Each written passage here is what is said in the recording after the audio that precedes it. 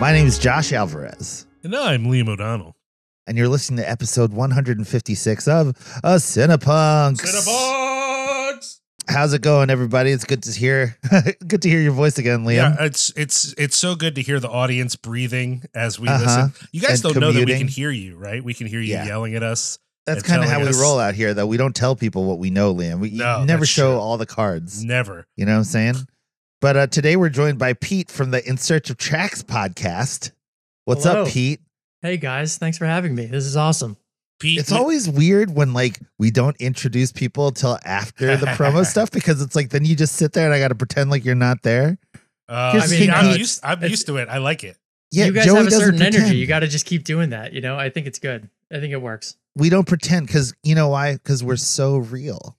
Oh, we're real. The realist. Yeah, I don't know about all of No. that, but we're damn real. Real recognizes real. I Is did that a recognize it as reality Okay, when you okay. presented it as such. So Pete, I we- recognize both of you as real. Just for the I record. appreciate that. Yeah. So Pete, we've had your co-host Bob on previously. If people remember that episode, in which I could not stop talking about how the jail scene and house party made me really uncomfortable. But I just wanted people to know it's the only part of that movie I don't like because I love that movie. But I just wanted to.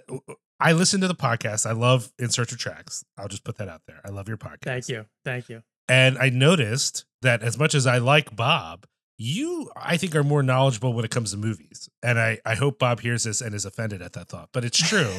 I think you're more of a movie nerd. Am I wrong about that? See, that's funny because I don't even feel like I drop much music or movie knowledge all that often. But I guess maybe I drop it here and there. I mean, you got in touch with me, I think, because I maybe dropped like a Goblin reference. Yeah, that was talking one of the about- things. Yeah. Heard of like them, Fulci heard of them. movies and things like that. So Yep, yeah, yep. maybe that was it. But yeah, I mean, I like movies a lot. It's funny. I mean, Bob and I've known him for a very long time. I don't know that we've ever really gone down the road of talking about a ton of movies. And I've actually never seen the movie House Party, so I think I have to catch up on that. Oh man, I mean, Wait a minute. Wait, which house party? Isn't that what we talked about with Bob on the Bob? No, episode? I'm just saying you've never seen any of the house parties. Any of them, Pete? none of them. No pajama jammy jam for you? Are you guys gonna kick me off? This is the No, end of no, that. no. Yeah. Just What? stop Wait. it. Oh, Stop. Liam. Oh, sorry. No, just playing. Just Yeah. playing, man. Come on, man. So one of the I things do have gaps in my knowledge, I should say. I don't know everything. No, I appreciate that. So for people who haven't heard the podcast, which I'm assuming there's probably like one or two, what is In Search of Tracks about? I know you used to be the Jersey one, and then Yeah. it transitioned to In Search of Tracks. So talk about that. Yeah, so it started as a podcast called It Came from New Jersey. And the idea was just to focus on one album per week, where we really just kind of deep dive it and talk through it and talk through the context of like when that record came out and how it was received and then just give our kind of general review of it. So it was really Jersey centric. But after a little while, after about a year, we felt like we were leaving out obviously a ton of music that we could potentially be talking about and just wanted to make it more interesting. I think really for ourselves, if I'm being honest. So we changed the name to In Search of Tracks, and now it's more or less the same format. We talk about one album per week. Mostly at this point, the records that we choose to talk about are actually kind of picked by the listeners. So I usually put things out on Instagram, on social, let people vote on, what band or what record we're going to talk about and really just like deep dive it. I mean, the idea initially, I guess, was just to say like, I feel like I talk to less and less people who really give like a full album the time. that those things often deserve. Sure. Yeah. I think. Is that And because of streaming? Is that because like just technology? I mean, and stuff? yeah, that's totally a part of it, right? But like I grew up in an era. I'm old. Bob's old-ish, and we grew up in a time where you listen to the full CD, you listen to the full record, whatever it is, and I just kind of wanted to try to find the magic in doing that sort of thing again, because I find myself going on Spotify and people are like, check out this band, and I'll listen to one song, and if it doesn't hit in that like 5 seconds, I'm out, and I really don't like that. I really don't like that I do that. So it's kind of a way of like teaching ourselves to listen to music again, if that makes sense. I appreciate hearing that. Yeah. You get the ideas from the listeners, because I was wondering, like, you cover a lot of different things, and there's some episodes that are, to me, just all-time great just listens. Like, I loved the recent Kate Bush episode. I really love the David Bowie episode. Like, there's just some great conversations, but it going from the second Blitz record, right, to whatever, you know what I mean? Like, but you've also done classic rock, grunge stuff, but I did have a question for you as a listener. Did you regret doing the Mars Volta? Was there some feeling where you were like, I can't believe I threw this pearl before the swine that is Bob Shed, so that he could poop all over it? Oh no, man! I mean, that's actually the most fun, and that's why that's why I wanted to do that. I wasn't sure, because I'm a huge Mars Volta fan, and I knew that he would hate every minute of it, and I remember after we recorded that episode, I was like, dude, why were you so nice about it? Like, cause he said actually a lot of nice things. That. Yeah. And I wanted him to show his true colors, but it's cool. I mean, we'll do it again. After listening to the episode, I texted him to like, sort of like, poke the bear a little bit. And the unkind things he had to say, not just about them, but about At the Drive-In. He had some strong opinions about At the Drive-In and about, their legitimacy and whatnot. And I was like, okay, all right, we got some strong emotions. All right. Wow. All right. Yeah. Very much so. Maybe I'll suggest like the reunion record next or something. Yes. Well, one of the things I love about the show is how I kind of identify with both of you and then neither of you. So I kind of identify with Bob in that he has an affinity towards like punk and oi that I think you don't really have, right? Like, not at all. That's not really part of your thing. But I mean, punk, yes. Oi, not as much. Yeah. But you have more of an experience of things like Mars Volta. That there was a point in the 2000s where you were listening to weird stuff adjacent to what people would consider hardcore and metalcore, right? Sure. Like, and so sometimes you bring up stuff, and I'm like, okay, Pete, I see. So I feel like kind of between the two poles, but then like occasionally you guys will cover something that to me is like, you guys have a lot more of a classic rock background. And, Josh will tell you it's like another language to me. I don't understand. For both of us, really, we kind of don't really know much about that as a genre. Interesting. Where did you guys come in on music? Or did your parents listen to music, or like, what was your entry point? Just generally, I guess. When I got my first tape player, my mom's way of relating to me was getting me a Bob Seger tape, a Motown Greatest Hits tape, and a Rolling Stones Let It Bleed tape. All three of which I was mostly uninterested in.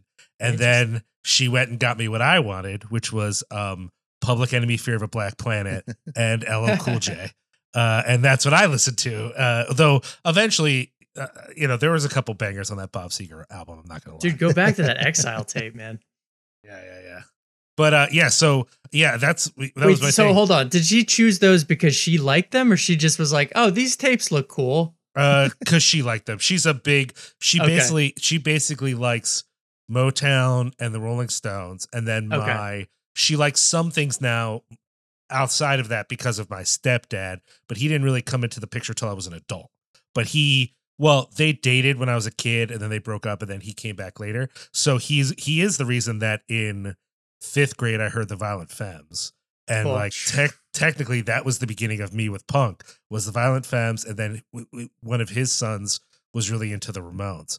Also related to our topic today, which we're about to say, I saw Eraserhead when I was 10. Ugh. Wow. So there you go. Yeah, Liam started early with becoming a weird adult. Like all Yeah. the seeds were laying before he was like 12. Josh, what So- about you? What was your sort of intro to music where classic rock wasn't really there for you? Well, my dad emigrated to America to be a ballet dancer. So, you know, I was born after that, and he raised me on Rodgers and Hammerstein musicals that he loved. Huh. So yeah. my musical journey started with the Fantastics, and it started with Brigadoon. It started with a lot of Gene Kelly and a lot of like Singing in the Rain, these kinds of what's her name? Just a lot of like Unsinkable Molly Brown, like that kind of like Sure. movie musical like language, and a lot of like softer like Paul Simon and stuff like that. Like that was what my dad liked. So I Got it. listened to a lot of it, and then that somehow led to like British music, where I was a gigantic Morrissey fan for like most of like my life. You know what I mean? Yeah. And then that's how I got to hardcore, because it was like, hey man, like it was like Morrissey and the Smiths and like The Cure. And then I found like a Black Train Jack tape and had No Reward. And I was like, Wow. these guys are really fun. And then that was like the transition. And then, you know, it was right into New York hardcore after that, and then everything else, you know?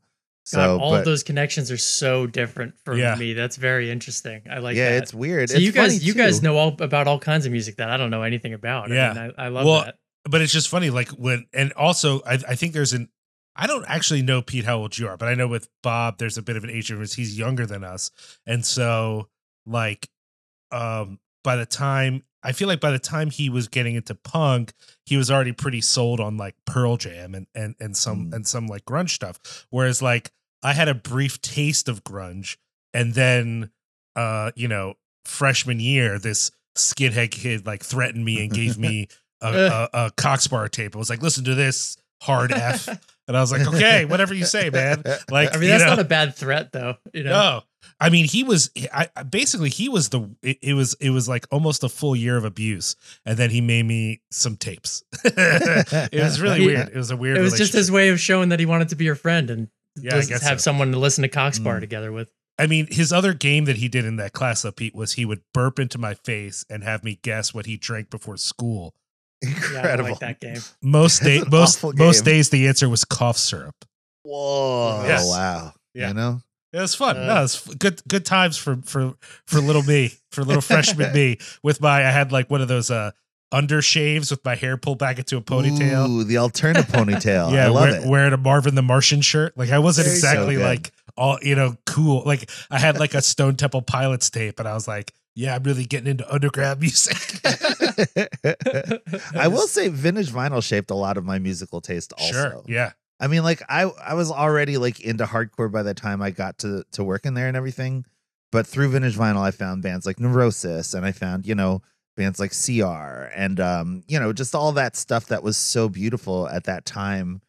And like a lot of the activist hardcore of that time was like always like, I was just talking about this with Red Cheeks today. I was like, a lot of the hardcore that I love is no longer anywhere to be found. There's no more Abolition records. There's no more, Sarah Kirsch is dead. Like that fucking sucks. Yeah. And it's hard to find, like, where are you going to find, like I'll still go see Los Crudos. I'll still go see Limp Wrist. You know what I mean? Like, and these kinds of bands, but also like, did you see the lineup for This Is Hardcore this year? Like none of it resonates with me in any way that's meaningful like it used to. You know what I mean? So it's like this weird discussion now of like, well, where does hardcore sit in your life?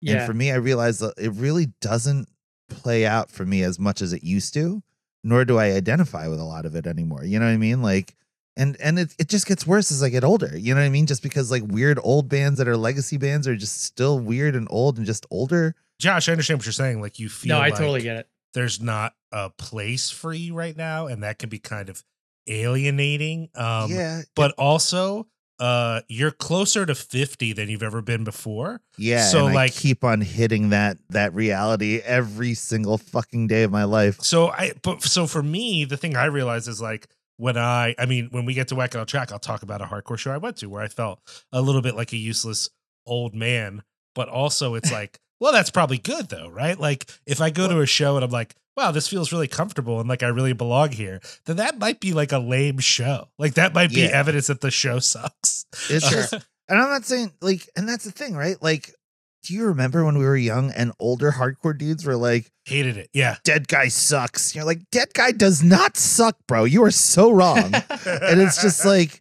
I get it now. You know what I mean? And I hate that I get it, but also I definitely remember going to shows where people told me that Ignite were bad. I'm like, wow, what's it like being old? Enjoy your Cro-Mag show.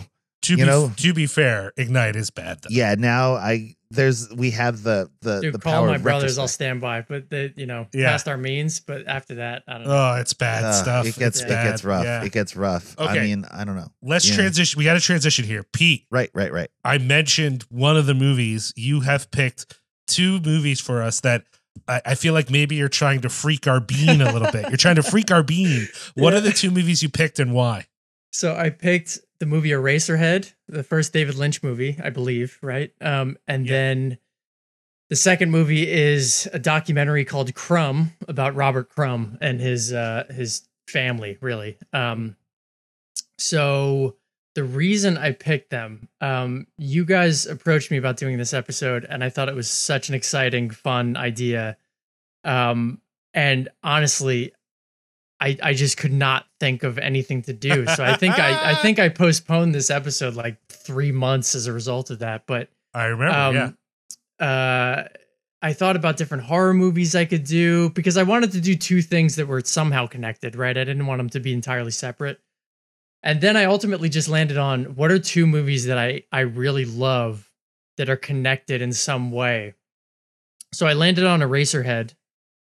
And then I didn't even know this until I was kind of looking around at my Blu-rays, DVDs, my movies and all that stuff. And then I was like, oh, David Lynch presents Crumb. Like David Lynch produced this thing. Yeah. I didn't even know that. But then I was like, there's the connection. So honestly, that's the connection here. But I think that there are probably other similarities that we can find between the two. You think, Pete? You think these are related? Let's see. An actual nightmare about family life and a documentary about a man who previously I thought was the freakiest man in the world. Turns out he's the one normal guy in his family. He's the third freakiest in his family of brothers. Yeah. And crazy enough, no one can put their finger on in the whole documentary after whatever that was, almost 2 hours, about what trauma happened in that family to fuck everyone up. You notice the movie ends, and we never find out what happened. We just find out that people. Charles kills himself. Yeah, it's fucked up. It's we'll get into it more when we do the discussion, but it's so funny because when you picked them, I thought, oh, these are just two random, somewhat edgy movies, and then I watched them and I'm like, these movies are like basically connected. It's like Eraserhead is all the anxieties of starting a family, and Crumb is evidence of how the family can be the worst horror story ever, right? Which, by the way, people who haven't seen Crumb probably don't know that's what it's about. You're just like, oh, I'm going to watch a movie about a horny old cartoonist. This will be great. And then it starts that way. But oh man, it gets dark. Okay, we'll get there. It's fun though. It is, isn't it fun? But it starts very fun, actually. Okay, you know what? We'll get there. Before we jump into all that, we want to thank some people. First of all, we of course want to thank all of our supporters on Patreon. Head on over to patreon.com/Cinepunks. There's some stuff going up there. I just recorded, actually, Josh, I'll tell you because I think you'll be interested. I just recorded a test episode of something I want to do with Doug, where we basically steal Pete's idea and talk about music. But he that was my original idea. Yeah, I don't know. Well, I don't know anything about Doug's musical taste. Well, exactly. That's why I was curious about it. I was like, Doug, we talk about movies all the time. Let's do something in music. And we ended up talking about, I think you'll think this is funny, The Misfits' Walk Among Us, a record that I have famously maligned just out of a general bias against the Misfits. And I liked it. I actually was like, I'm way too hard on this band. And Doug liked it even more than that. Now, did I still think there were things about it I didn't like? Yeah. And I won't spoil any of that, except for I will say that, in my opinion, the song Hate Breeders is a crime against punk rock. But other than that, I'll keep the rest of my opinions to myself. It's too fucking long, Pete. Why is that song over 3 minutes. There's no reason for that many woes in anyone's song. But those woes ever are so wonderful in and of themselves. No, not justified. In fact, the only reason that album has too many woes is that one song. Cut that song, and I think the album actually is really good. Has the perfect amount of woes. Yeah, I think so, actually. Also, the side note, I don't want to spoil too much of what me and Doug talked about, but one of the things you read a lot is how the Misfits were not really a hardcore band, considered hardcore really by anybody until Earth AD, and that was the album where they went really fast and heavy, right? Only on Walk Among Us, the live version of Mommy Can I Go Out and Kill Tonight? It's so good. It's a fucking hardcore. That is a hardcore song, period. End of discussion. Dude, is it a hot take to say that that's the best song in that record? No. In fact, I think Doug might have ended up there. I forget. No, I think we both sort of ended up sticking with oh, my brain just went away. Martian? No, I love Martian too. That's one of the other songs I like. But no, later in the record, I'm sorry, it's gone. That's okay. Josh, you know this record. You're a Misfits I know fan. this record. I don't know. I all the songs sound the same. I mean, they're all like, well, that's the thing. Old. And I'm a Misfits fan. They all sound the same unless you really focus on it with an ear that you don't like the Misfits and you're trying to convince yourself that maybe you're wrong. And I was able to convince myself that I was wrong. Some of these songs are super catchy, and there's one on there that's really catchy, and in my brain can't remember what it is. Doesn't matter. Skulls? I do think Skulls is catchy. This is where here's Astro my thing. Zombies. It's Astro Zombies. It's Astro Zombies. You're right. It's Astro Zombies. That's my favorite song on the record. But here's the thing with Skulls. I'm not saying Skulls is a bad song, but I think that there's a certain kind of Misfits fan that like thinks Skulls and some of the other like more darker songs are like the real badass Misfits songs, and that bums me out a little bit. I just think there's a seed of kind of like the edgelord that would become Danzig in Skulls, and I'm not looking forward to the plant that will grow from that seed. This is sacrilege to Josh, by the way, Pete, because Josh loves Danzig. I do. I love Danzig too. I do not in any way, shape, or form. I realize my entire distaste for the Misfits is just because I don't like Danzig, and I'm being so unfair. And not because it's great music per se. Like I think but it's pretty good. And I just really like when people love the Misfits and I want to bum them out. I'm just like, oh, I love rapey pop punk too. It's really great, and they get really mad at me. I mean, maybe I'm just talking about this because I actually think it's more fun to disagree with people about things than to agree with them. Yeah. I will probably take the first Danzig record over any Misfits record. Well, easily the second Danzig record over any Misfits record and the first record. Well, yeah, second one too, probably, and maybe not the third, but I like the third. I'll go as far as Danzig 4. I got you guys, and I understand that. I will take Sam Hain over anything else Danzig has ever done. Interesting. Yeah. See, I like Sam Hain. I've tried so hard for so many years, and something about it I never go back to. Yeah, I never tried it just because doesn't do it for me. I never tried it because I was so bummed on Danzig, and I was like, you know, I mean, I had some time for the Misfits like when I first got into punk, but it got on my nerves pretty quick. And then when I heard I knew Danzig, like I knew the one song. I knew Mother, like everybody knows Mother. But then I heard the rest of it, and I'm like, this is just not my vibe, you know? So then I thought, well, so you don't like his Elvis covers album? Oh God, no, not at all. Interesting. But I will say though that like as much as I want to diss Danzig, and I do, and I kind of enjoy dissing him, I do think that like the terrible movies he's making, I kind of like that he's doing that. You know what I mean? It's like cool. I kind of like that he's making them happen, even though I don't care about them. It's like cool, like pursue your passion, and I think I respect what he's doing more than like your average like Blumhouse horror movie. Like I think his shitty movies are more interesting than like a lot of these big budget horror movies that are coming out. So good for him. Now I don't need to own Veronica on Blu-ray. I do, dude. But all I don't I'm saying need is to. When we watched that with him, because he was in attendance and did the Q&A after, he was like, well, I'm sure you could see elements of Buñuel in my movie. Like, yo, dog, like, and he's like, well, you know, another huge influence on me was Ingmar Bergman, and like all these dudes with fishnet shirts on were like, yay!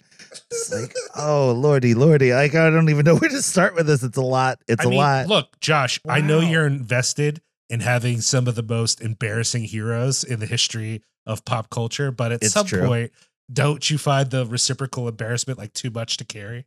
There's some day. I mean, I still have Morrissey tattoos that I'm removing. So, you know, how much worse can it get, really? You got a shitty movie on your resume. Like, it's not the worst thing, honestly. But I get it. I mean, it's I do love the fact that our when Veronica came out, Pete, our friend Josh Goldblum was part of the team, like touring it around. Like, he's been very involved with like getting Danzig's movies out there, and so he had all these great stories about like trying to like go out with Danzig after these events, and they went to a fucking karaoke bar, and someone was singing "Mother" at the karaoke bar, and the look of utter horror on Danzig's face. And then Danzig was like, fuck this, and then turned around and made the whole entourage leave. Yeah. The whole party had to leave the bar because this guy was singing Mother. Pretty good. It was a woman. Man. But yeah. No, that's right. That's right. You're right. Great story. Great story. We didn't even get through our thank yous yet.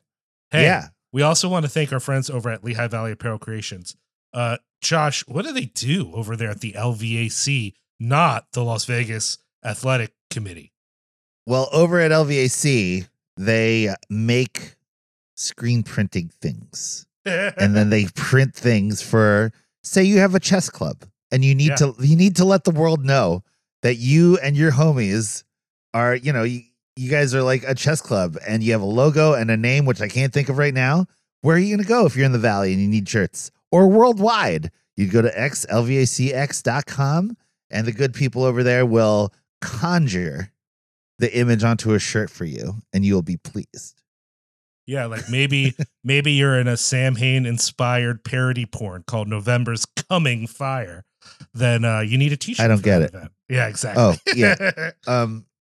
yeah. No, or maybe you're Danzig and you're like, you know what? I need more t-shirts. You know what I'm saying? Like, I don't know. I don't think he wears printed tees, but maybe he does. Maybe all of his shirts that look black, they actually just say Danzig over and over again in black, and you just can't tell. So sick, though. So sick. Yeah. Blackest of the black, dare I say. We also want to thank our friends over at Essex Coffee Roasters.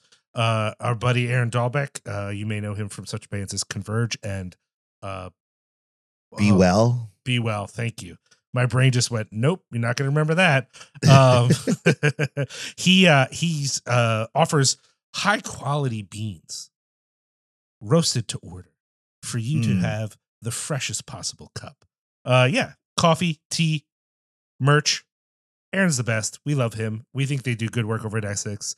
When you go and you order your coffee or your tea or your t-shirt for that matter, go ahead and enter the code Cinepunk, CINEPUNX, to get 10% off your order. He's the best. We love him. Yeah. And finally, of course, we want to thank our man Sharky over at Mechanical Shark Media. He is the one who edits these episodes, and he would love to do some media work for you, whether you need podcast editing, audio editing of any kind, video editing, video recording, special effects work, green screen, you need puppetry, you need whatever it is. He's got your media needs taken care of. So head over to mechanicalsharkmedia.com or find him on social media. Check out the work they've been doing on that studio he's opening up. Yeah, it looks great. Fucking amazing. Yeah. So cool.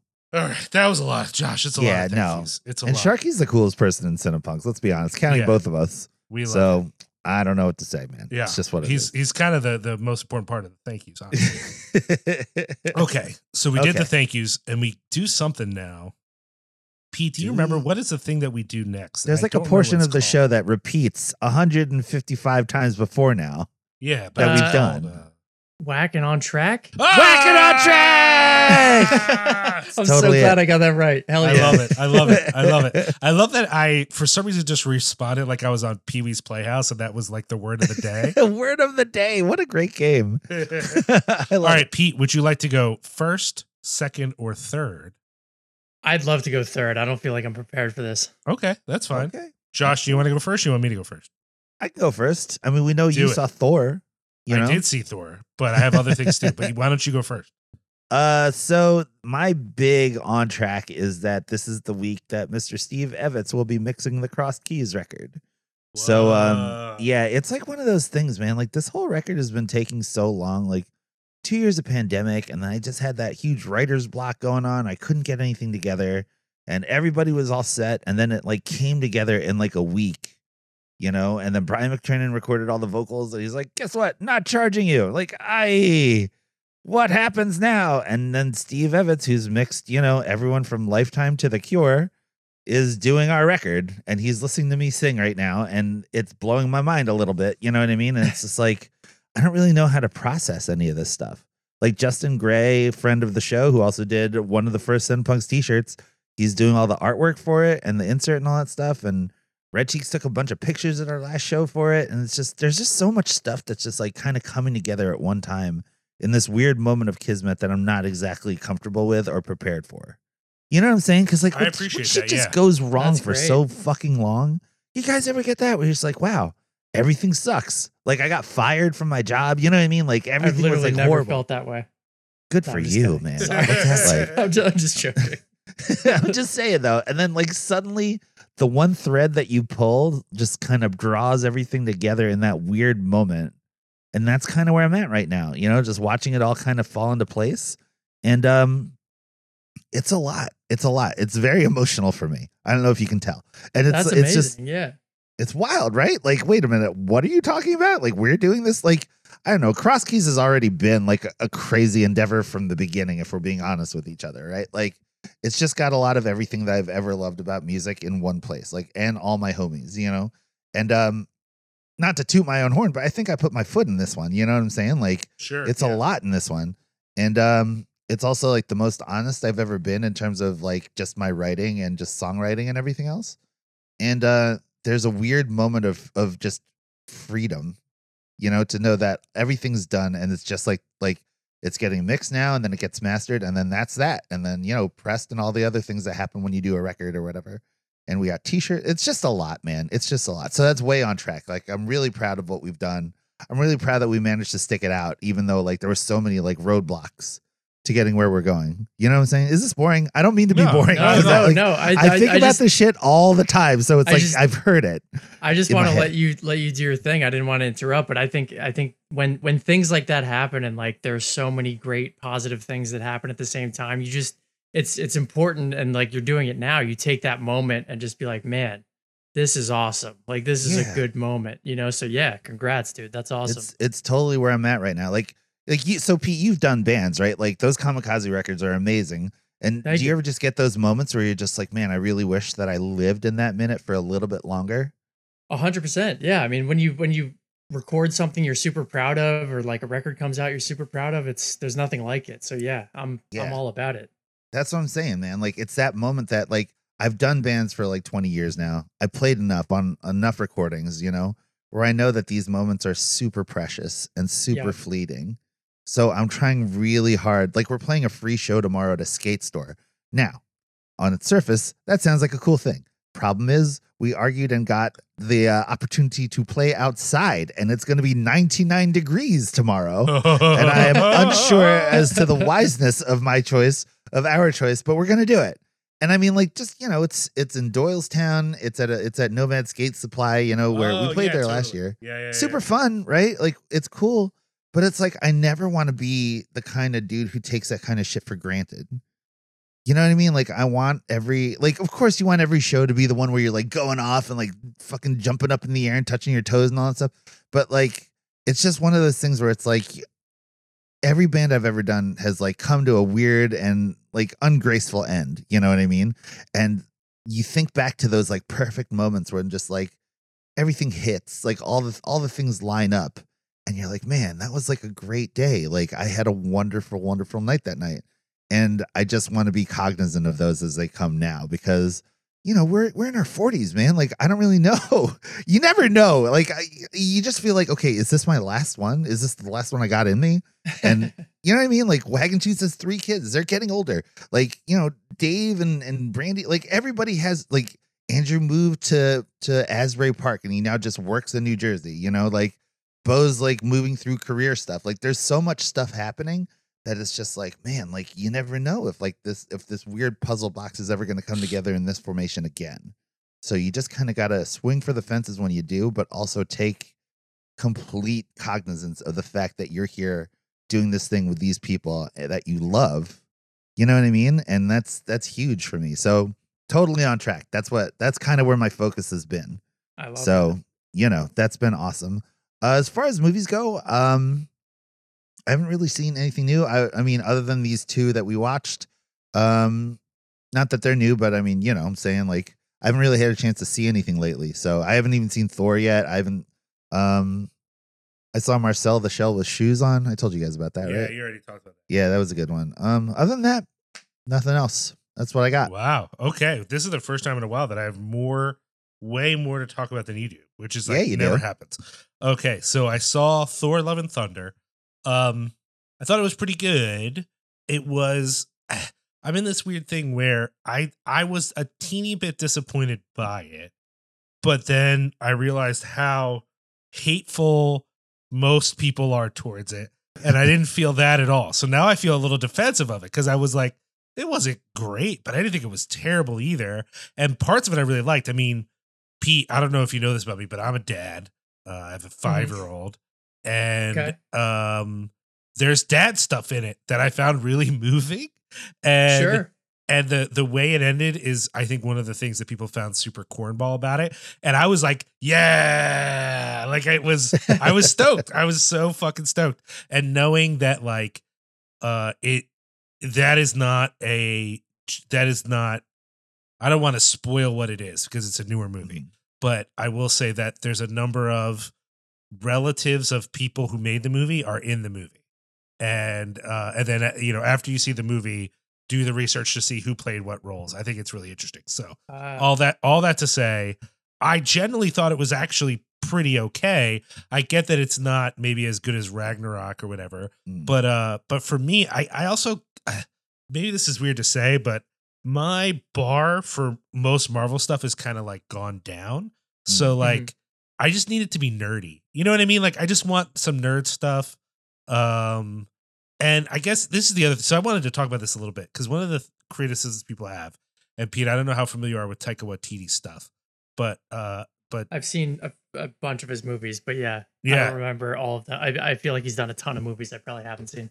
And Josh, you know most of his stuff, right? Like I'm 100% on Team Waititi. I will always stand for that dude. And there will be no slander from a man Taika on this show. Well, you know that I have one criticism ever, which is that one part in Jojo Rabbit I don't like. Yeah. Okay, I get it. And I think people take that and then they take Thor Love and Thunder and they say, oh, Taika Waititi has a tone problem, right? That he mixes too many tones and it doesn't work. It doesn't all fit together. I don't think that's true at all, Josh. Let me tell you my theory on Taika Waititi. That's never seemed true to me, yeah. Yeah, here's my theory on Taika Waititi. Taika Waititi's a wounded man. Like many funny people, he is a wounded man. And he makes art, and that art is also wounded, and it bleeds in front of you. And either you appreciate that or you don't. But just because it's funny, just because it makes you laugh, doesn't mean it's not also wounded. And and I think that is true in Thor Love and Thunder. I think it's true in Jojo Rabbit. I happen to think that the way that Jojo Rabbit eventually brings you back to reality is a little bit intense. I think it's more than it needed to be. But it's one misstep from a career where every single one of these things is tinged with melancholy. Even his silliest project, What We Do in the Shadows, is essentially sad. Lame vampires are sad. Those are sad people. You know, they are not fun. And like, it's funny. It's a funny show, but they're not cool and sexy, right? They're lame. And being lame for all of eternity is very sad. And I think people just don't realize like everything he does hurts a little bit. It all hurts a little bit.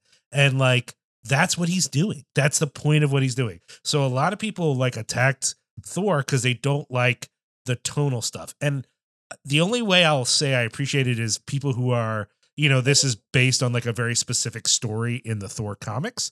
And so I know people who are big fans of this storyline that didn't feel like the movies represented their fandom of the storyline. That's fine. I appreciate that when you're a fan of something, sometimes you don't always appreciate the adaptations. But I don't give a fuck about that. So for me, I'm just taking it as it is. I thought it was mostly fun. I liked it. It's good. That's it. Now, granted, did I love it the way I loved Ragnarok? No. But honestly, if I had any sort of like actual solid criticism of it, I think it's actually a little too funny. Like there's so Mm. many jokes that after a while it's kind of like, I get it, man. Like just keep the story. There are certain points where the story slows down so the movie can keep being funny. And I think that it gets a little excessive. But even that's like when you have a piece of chocolate, you're like, man, there's really a lot of fucking chocolate in this. Like I knew I was getting chocolate when I was getting into this thing. You know what I mean? Like I knew the movie was going to be fucking funny. So I'm not complaining like deeply. I just think like you could have pulled back a little bit on the funny on this thing. Yeah. It's really fucking funny. And I also, think- let's keep in mind when he got onto Ragnarok, like that whole Thor franchise was pretty Whack. much dead. Yeah. oh yeah, It Yeah, was yeah. duck, man. dead in the water. So- Second Thor was lame. It's the Oh, worst. sweet Jesus. And then he comes in and he breathes in not only flavor, but also color. Like, Yeah. of course, you're gonna like be like, yo, Ragnarok was the shit. Because like compared to everything else, that movie is fucking Citizen Kane, right? Like Right. that's the one of that franchise. And so I don't know, man. Sequels.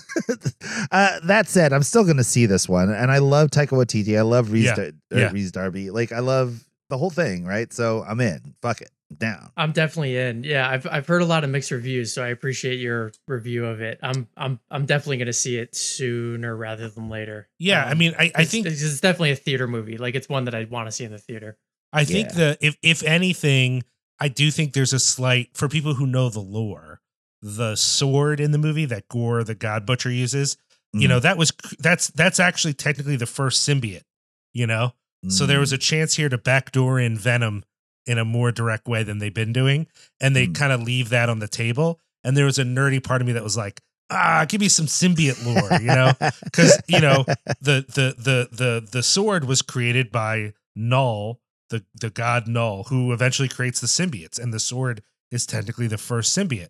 So I just think that would have been cool to like work in a little bit more symbioteness without distracting from the plot. But it's clear he just wasn't interested in that, and that's fine. That doesn't make it a bad movie. It's just as a nerd, I was like, man, that would have been cool to just get that in there just a teeny bit. The way that something else was backdoored on a little show that I also wanted to talk about, Miss Marvel. Have either one of you watched Miss Marvel? No. While Love and Thunder might have been slightly disappointing, Miss Marvel was far better than any of my expectations and is, for me personally, my favorite Marvel property, period. It is my favorite. It's fucking great. And it got there pretty easy, which was I care about all of the characters, not even just Miss Marvel. I care about the characters who aren't Miss Marvel. And like when I think about a lot of these other Marvel properties, it's like, how many of these other characters do I actually like care about? Like I might think they're funny and I might find them entertaining, but like I'm invested in the whole cast of this fucking show. Like it was really, really good. Now I think the thing that they did, which I won't spoil here, but if either of you watch this show, you'll figure it out. They did something that could be a big deal for the Marvel universe. I don't know if they're going to do that or not. They might just be playing with us. But I think some people are a little bummed on how they did it. But I will say what they introduced in the last episode of Miss Marvel is technically in the spirit of the original character. They just couldn't do that with that at the time because of certain rules at Marvel. So I'll leave it there. So obtuse, Liam. You're so obtuse. Interesting. I don't want to spoil it for you. I mean, I get it. I can Yeah, say don't. I can say spoilers and tell you, but that'll spoil the show for you. So I don't Yeah, wanna- no, let's not do that. It's not a That's huge. what we want. It's not a huge thing for the show, but it's a huge thing for the Marvel universe. So I'll leave it alone at that. But I liked Miss Marvel. The only other things I wanted to mention real quick. I went to a show last night, which is I'm a little tired. I'm a little Yeah. off my game tonight because I went to the show and then I had a bad night sleeping. So I'm kind of operating on like 3 hours of sleep right now. But Woof. I went to a show in Chicago at Chi-Town Football, which is a fun like indoor soccer place where they have shows sometimes.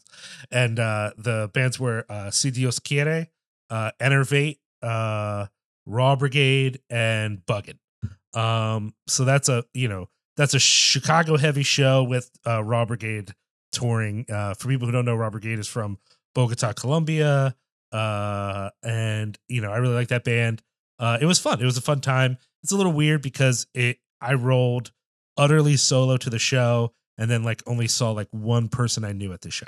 So it's been a long time since I've been at a show and been like utterly alone. So that was a little awkward for me. That But happens. Yeah. yeah, but it was fun. I had a good time. CDO's Chiere and Enervate are not my current style of hardcore that I like, but they're both really good live, and it was, the folks were really into it. CDO's Chiere is actually looking for a singer right now, so if you're in the Chicago area, hit them up. But they're a more metally, kind of like a Slayer influenced band that has similar DNA to like somewhere between Cro-Mags and early Hatebreed, but they're a totally Latin band. So don't hit them up if you don't speak Spanish, because some of their songs are in Spanish. They're from the South Side Chicago, and they're really great. One of the things I love about them is how sort of heavy they are, but a lot of their fans, like South Side Chicago punk scene, is very much like a crusty scene. So like they have a bunch of like punk dudes who love their band, and I'm like, this is just like metally Hatebreed. Like, what are we talking about here? And then Enervate from Milwaukee's pretty good, very sort of bouncy. And then Raw Brigade is great, very old style. I like them a lot. And then Buggin is, for me, one of the better kind of new bands. And I didn't quite realize that 3 of the members of Buggin are in that local band Instill that I also really like. And Instill played a song before Buggin played. I'm like, oh, they share okay, that makes sense. And I like Instill a lot, so that was fun. So it was a good time. And then not my Instill, you know what I'm saying, Pete? But go on. And then the only other thing I wanted to mention is I finished that show, The Bear. Have you guys know about the show, The Bear? Oh, Melani binged it in one day. What's that? What's the deal about it? Because it's so fucking good. Yeah? Yeah, it's so Pete, it's got that. Did you ever watch that show Shameless? I haven't watched it. I heard of it. Oh, okay. The main character, the main actor is this guy from Shameless. William H. Macy. No, not William H. Macy. I love William H. Macy. I know, he's not on the shut the fuck up. No, he's one of my favorite 3 named people. William H. Macy, John C. Reilly, and Philip Seymour Hoffman. You know what's funny is the guy All who good. I'm talking about that matters. He's a 3-name guy too, but I don't know his name. But it's the show is weirdly enough, one of the executive producers is Matty Matheson. And he actually plays one of the people on the show, but he's not a chef. Like, he was one of the chef consults, but he's actually there as this like doofy handyman. But the dude from Shameless, he's basically like a world-renowned chef whose brother commits suicide and leaves the family business to him, which is an Italian beef place in Chicago. So they filmed it like in Chicago at an Italian beef place.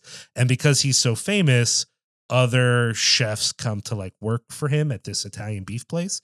And it's sort of like the chaos of trying to run a restaurant.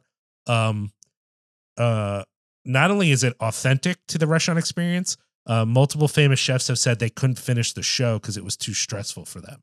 Yeah, Melani said it was real triggering because, famously she worked for Steven Starr for a while. Yeah. And she was just like, dude, all the restaurant stuff in it was giving me hives. Yeah, it's like woof. Real I mean, one of the things that it portrays is that if you work in the restaurant industry within a certain segment of the restaurant industry, you basically have PTSD, right? Like you just had some asshole yelling at you for years. Now it's not quite like that anymore, but the show sort of shows how even if you want your kitchen to be more uplifting than that, it's still hard to run a fucking business, right? Especially one that like seems to be financially underwater and it doesn't have like a high rate of profit. And anyways, it's like very funny show, but at times it's very stressful and very emotional. And I will say his brother was an addict, and they don't show it, but he committed suicide. So if those are like triggers for you, I would not watch the show. It is very intense.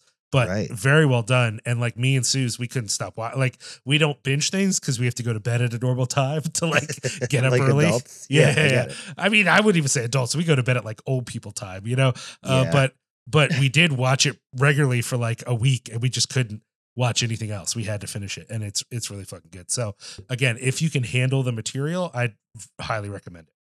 But that's it. That's it for me. Pete, what do you got?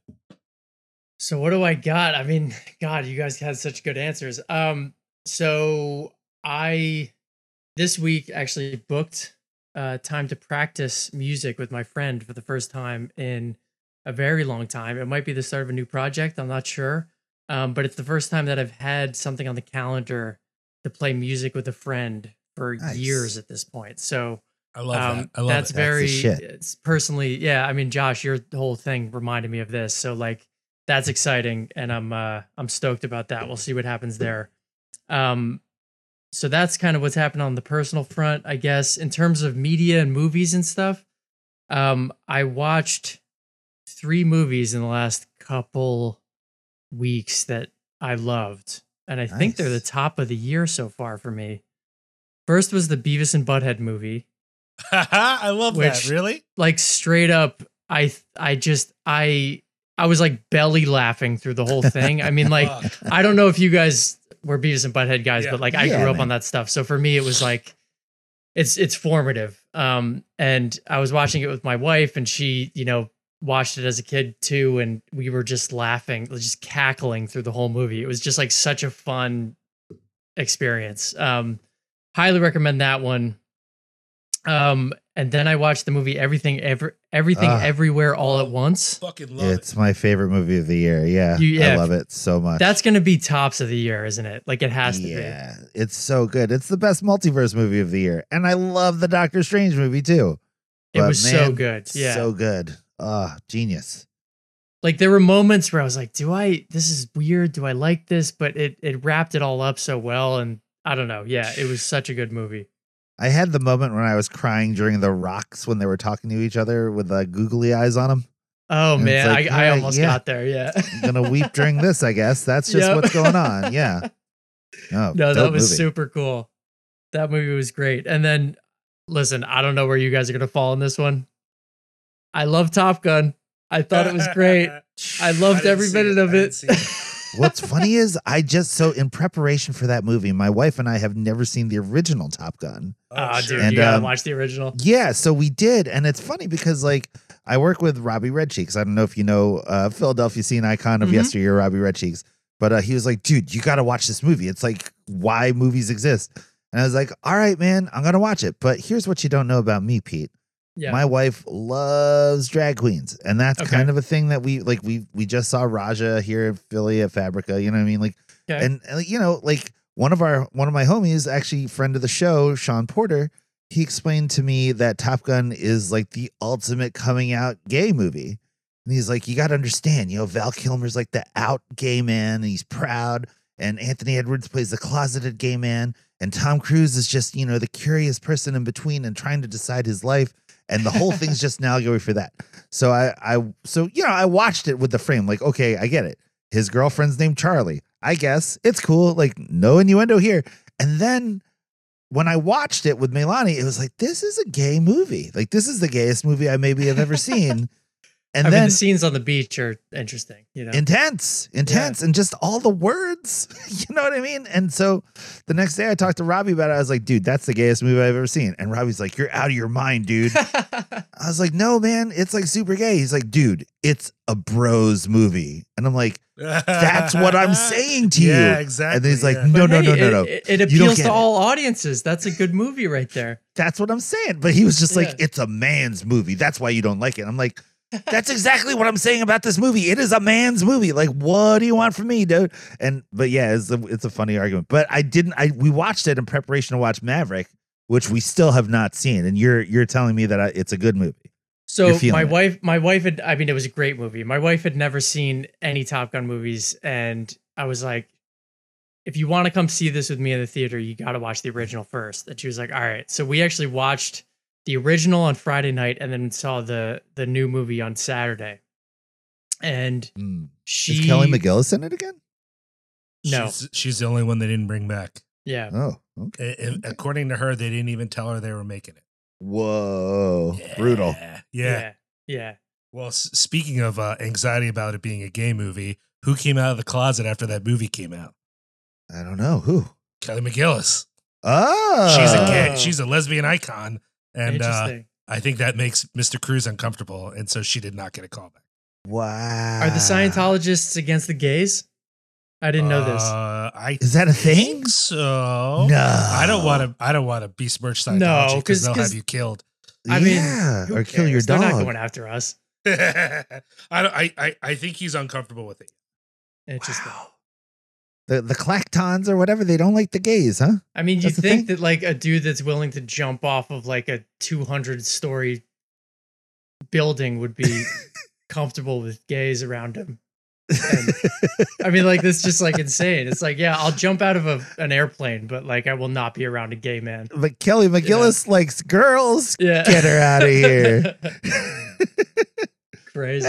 Well, but that said, Everyone's got their thing. Hey, you know. Yeah, well, you know. But I heard that Top Gun Maverick is an amazing sequel. Like that, it's like super duper No, it's as really good as the good. first one. Yeah, I was saying. I mean, so my wife watched both, and she was like, "The second one's better," because I mean, it's basically the same movie, Okay, all right. just remade. And Tom Cruise he still looks great on that beach scene, man. I'm just gonna say. Yeah, with his asymmetrical teeths. Yeah. Yeah, I get it. That's cool, man. So no, it was fun. It was just a fun watch. Awesome. That's cool. Good movies, man. Good movies. I plan to see it at some point, Pete. So don't feel bad. I hear it's great.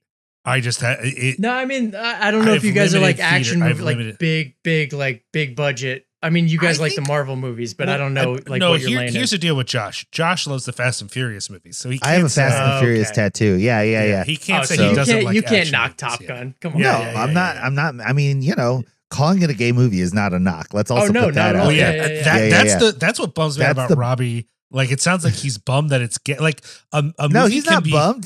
It's just he has this whole definition of because I was like, well, when I was a kid, I saw Iron Eagle with Louis Gossett Jr. and Sure, he was like, yeah. well, the reason that's even a thing is because of Top Gun. Like he had this whole moment of defense, you know, and it wasn't even just.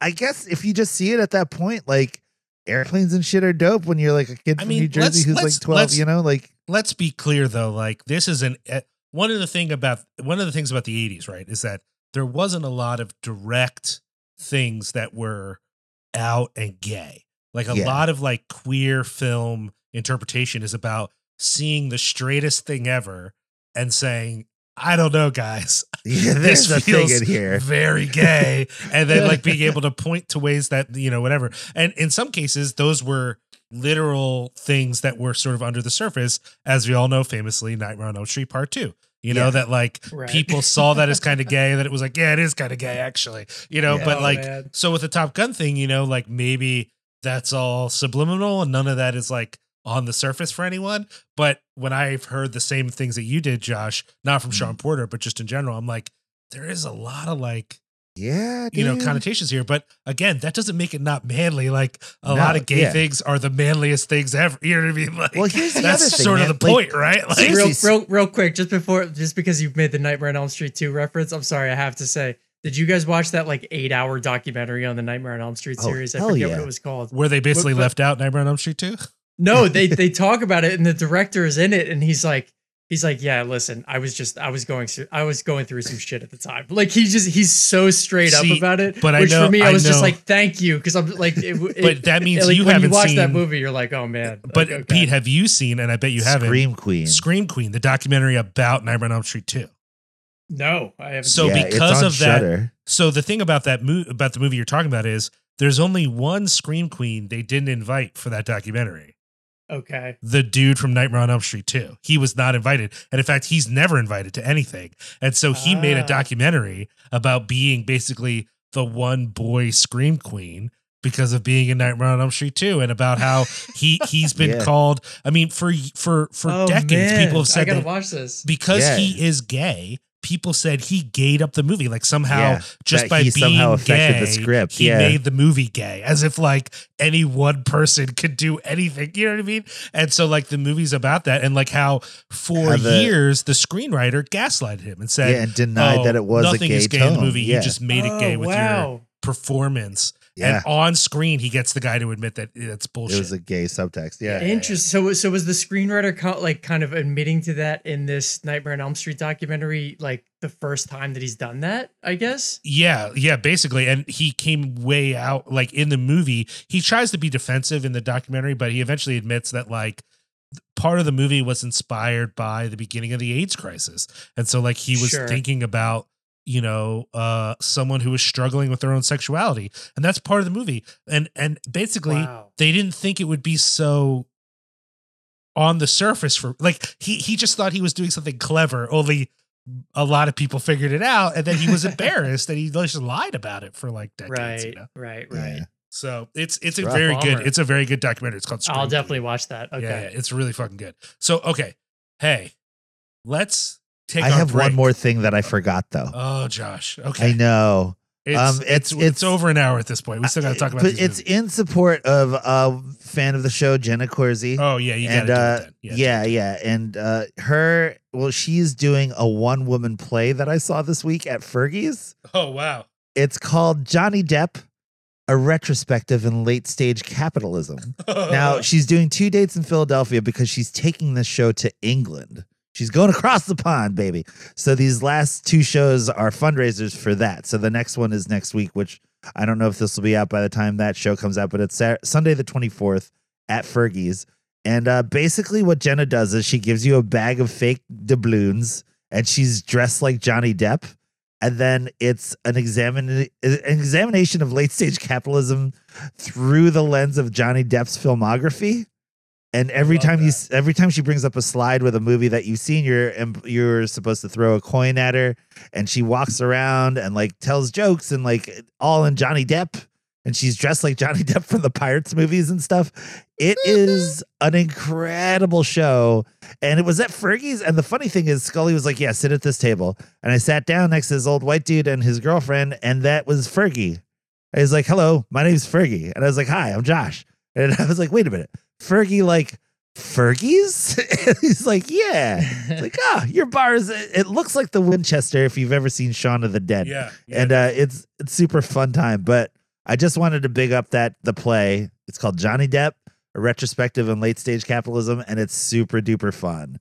And Jenna deserves all the accolades. It's such a inventive because like she used to have a partner that she did the show with, and now it's just her doing it. And so she's kind of billing it as like a Johnny Depp apology tour. It's so ridiculous. It's so funny. It's so smart. And I think she's awesome. And the play is awesome. So I just want to say I did that this week and it was dope. And if you have a chance to go see it, you should. Nice. That's all I got. That's the last thing. Well, I heard this podcast is about movies, so we should take a break. Okay. Let's do that. And we'll come back and talk about Eraserhead and Crumb. We'll be right back. After the break.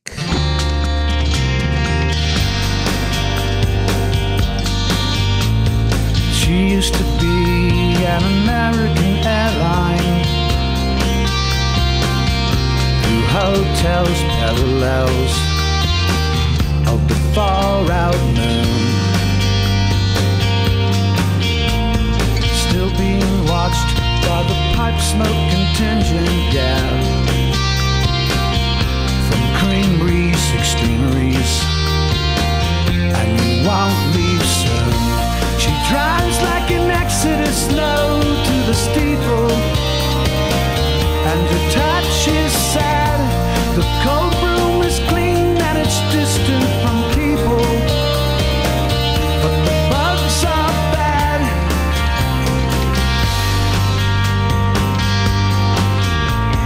She is alone, never off to the races. Pulled by lumbering dogs, being chased by beasts. She drives like an exodus slow to the steeple, and her touch is sad. The cold room is clean and it's distant from people, but the bugs are bad.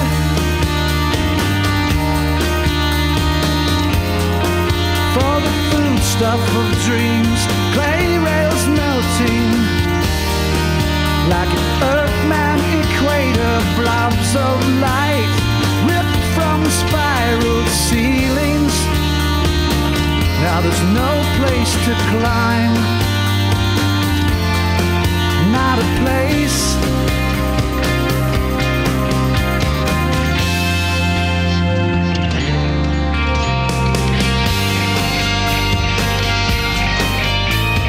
Tell it alive.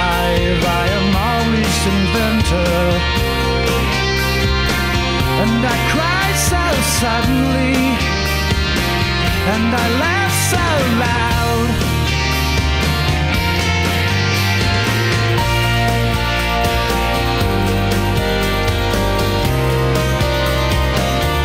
The cry is small,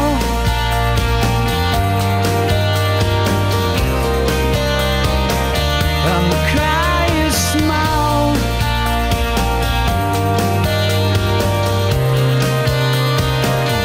The cry is small. And I laugh so loud.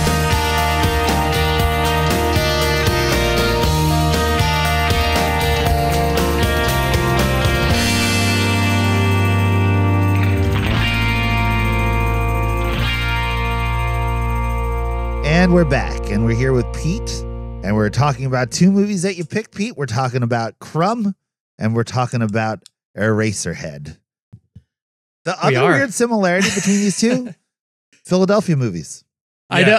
I'm Yeah. glad you brought that up. Yeah. Yeah, definitely. very. Just saying, Well, I mean, to be fair, less of Crumb occurs in Philadelphia than I thought at first, because at a certain point I'm like, oh, they've moved to a different city. But like for a while I was like, is all of this in Philly? Like I was trying to figure out where they were.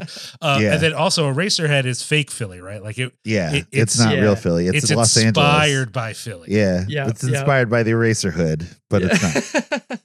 No, That was- that's real. Eraserhood's a place where they call it that now. That's where he lived when he was at the film school here, or the art school here. Yeah. Do they call it Eraserhood because Eraserhead came out of it?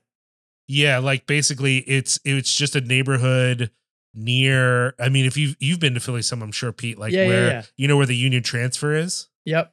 That's the Eraserhood. Like Interesting. basically he Okay, lived I in never that knew that. area and then commuted to the what is that called? It's like the PAFA. Institute? Yeah, No. PAFA. Oh yeah. Yeah, Philadelphia Academy of Fine Academy of Fine Art. And so he Wow. talks pretty openly when people talk about like, why does Eraserhead look so grim? He'd be like, have you ever been to Philadelphia? Like, Yeah. Well, yeah. I mean, that's there was one interview that I watched, like around the first time I saw Eraserhead, which was I think my freshman year in college, which was like 2003, 2004. He said in an interview from when did that movie come out? The 70s, late Yeah. 70s. 77. Okay, yeah. They're like, what's that movie about? He's like, it's about Philadelphia. And like I haven't been able to refine that exact clip, but I thought it was so perfect because I was like, yeah, Philadelphia is gloomy. I never Yeah. thought of Philadelphia as the most posy place, right? But like I thought that was always funny. Yeah. Well, So- speaking of that, Pete, hey, what's Eraserhead about? You want to tell our Wait, audience? let's start with this though, Pete. Like, so what is your relationship with David Yeah, Lynch? yeah, good call. So I think I've watched all of his movies. Mhm. I like him a lot. I think he's a great director. I think he makes really interesting movies, and I think they're fun because you kind of just get to interpret them. I mean, I know that Liam, you were talking before about Eraserhead being a movie about parenthood, right? But Yeah, and I think that's definitely an interpretation that you can have. But I also think that my interpretation when I saw this movie at first, which I guess I'll save for a minute, but it was different. And I think that's fun. That's like a fun thing about David Lynch's movies. So I guess like whenever he puts a thing out, I'll watch it.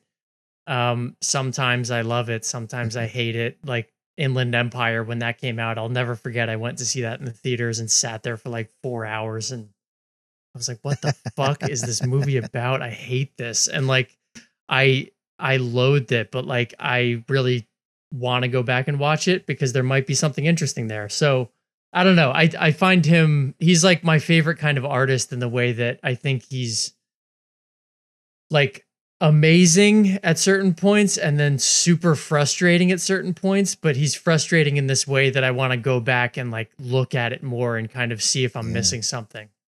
It's like a playful frustration that I have with him. Yeah. It's frustrating, but it's never serious. You know what I mean? Like there's always an air of like innocence to it. And I think that's one of the things I really resonate with. But it's funny. I mean, have you read his book on TM? No, I haven't actually. Oh, did you go to the seminar on TM that he endorsed because he did it?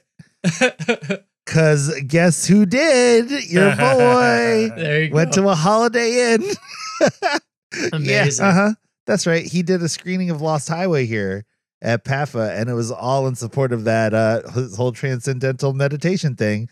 So There me you and go. Melani went to the info session at the Holiday Inn downtown for transcendental meditation. And So are you a regular meditator now? oh hell deep no. in it? No, your boy doesn't meditate not for 1 minute. I should probably, Lord knows. It's good for But you. I Yeah, remember. I'm I remember when told. they did that exhibit at PAFA. They yeah. showed a bunch of his work His when he shorts was and at stuff. PAFA. He had shorts and he had paintings and sculptures and stuff. It's all very dark stuff. But it's cool. It's yeah. like so But- cool. Yeah, I mean, but like a lot of his stuff is like do you guys ever see the shorts that he did called Dumbland? Yeah, Yeah. like those are great. it's super dark, but it's also like super funny. I mean, there's Yeah. always like Oh, an totally. element of humor to it, right? Well- like, and I feel that way with Eraserhead even. But I mean, Yeah. so he's talked, like you said, a lot about how it's inspired by Philadelphia and some of the awful things him and his family experienced there. And what's crazy to me is his daughter was one of the first people to suggest the movie was about her. Like she Oh. had club feet when she was born and had to go through a bunch of very painful, incredible surgeries. And so when she's talked about how the movie is in some way related to their experience of living in Philadelphia and her having to do these surgeries, she also talked about being on set. And it was like one of the most fun experiences of her life. And it Yeah, was so yeah, I read fun that and too, funny. And like, it wasn't a dark experience for her at all. And at no point does she suggest, I think when you say like, oh, this movie is in some ways about the anxieties of fatherhood, people think like, oh, David Lynch must hate children. It's like, I don't think the idea that this is a literal, like, that our main character is just David Lynch and that he wants to murder his child.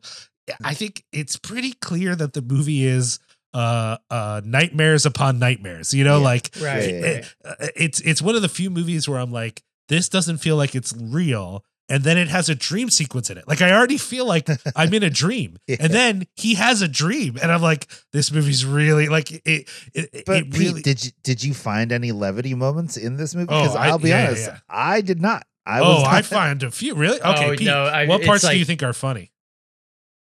Dude, I wish I could have my wife on this podcast in a way because I'm just like cackling throughout the whole movie. Yeah, yeah. And Really? she was like, it was the first time she had ever sat through the whole thing, which thank you, Gina, for watching this movie with me. You did not have to do that. But she was like the sound of the baby crying, like she could not even like be in the room. She was like, this is just so the most horrifying thing.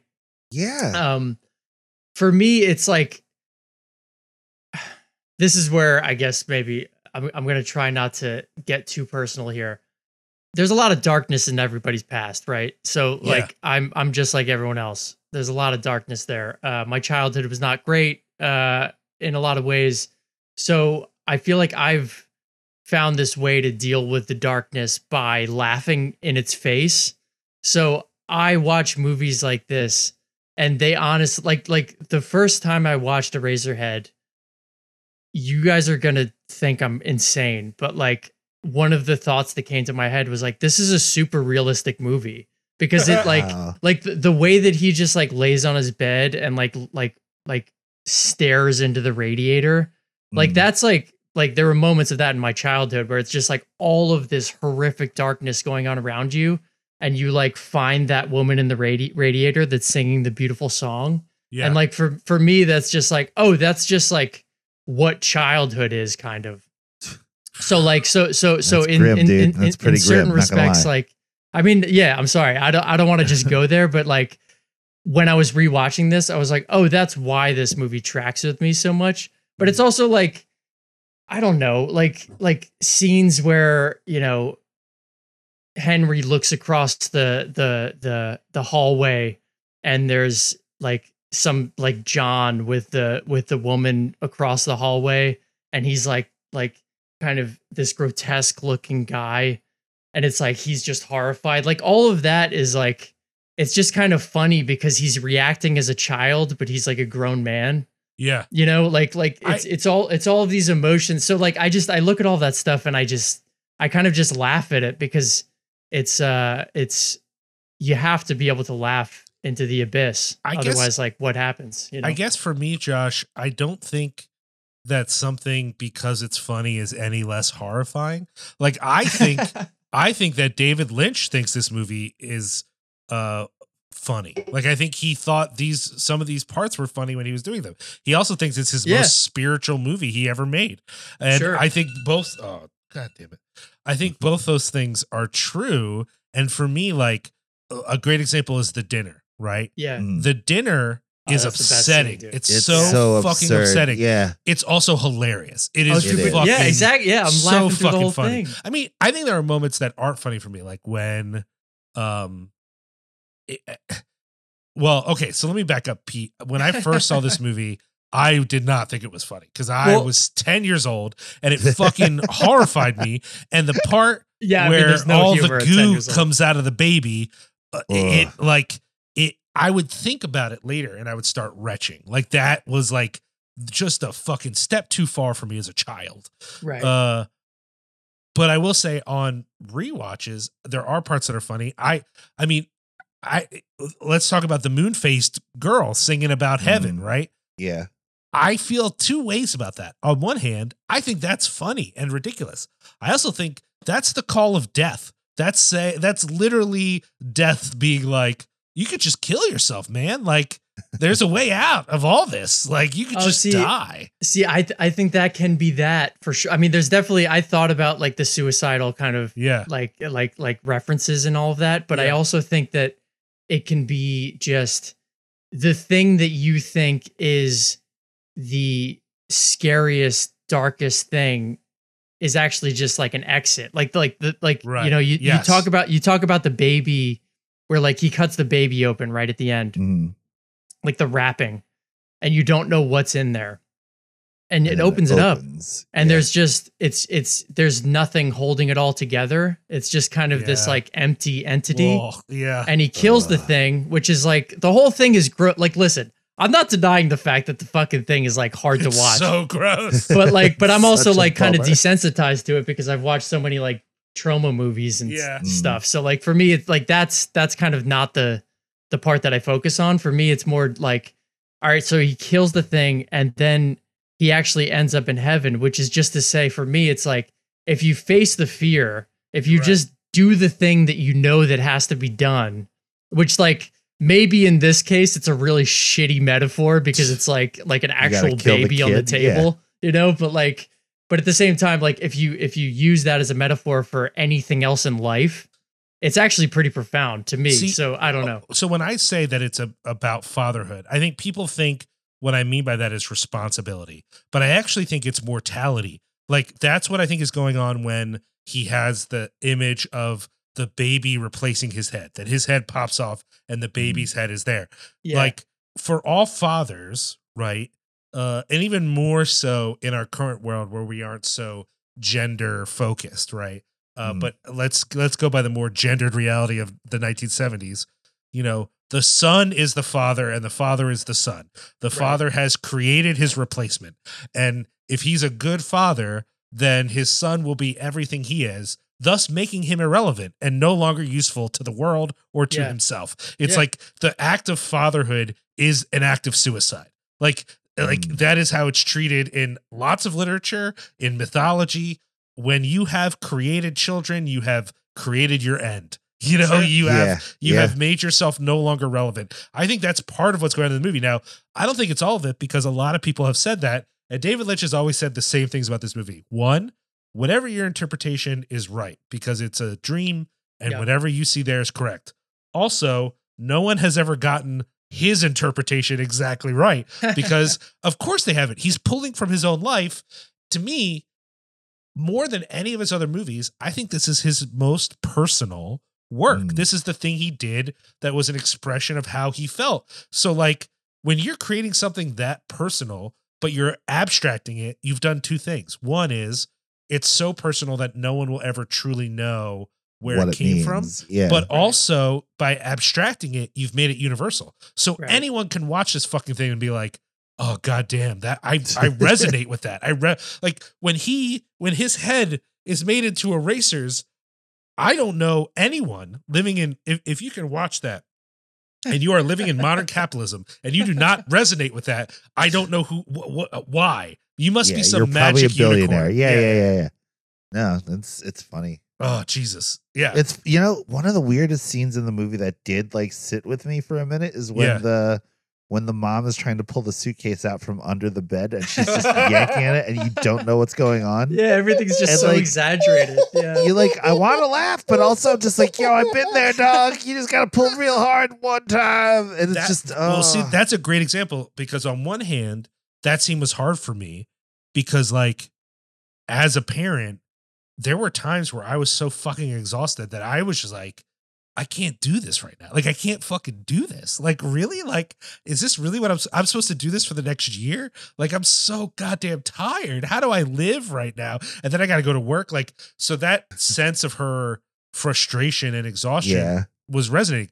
On the other hand, then she starts to pull that suitcase out. And in the midst of my own horror, both at what's happening to her, at my memories of myself, and at the feeling of my own weakness, like having a child made me feel the most like not worthy of any, you know what I mean? Like the least capable I've ever felt is when I had this child and I had to like figure out how to live now with this kid.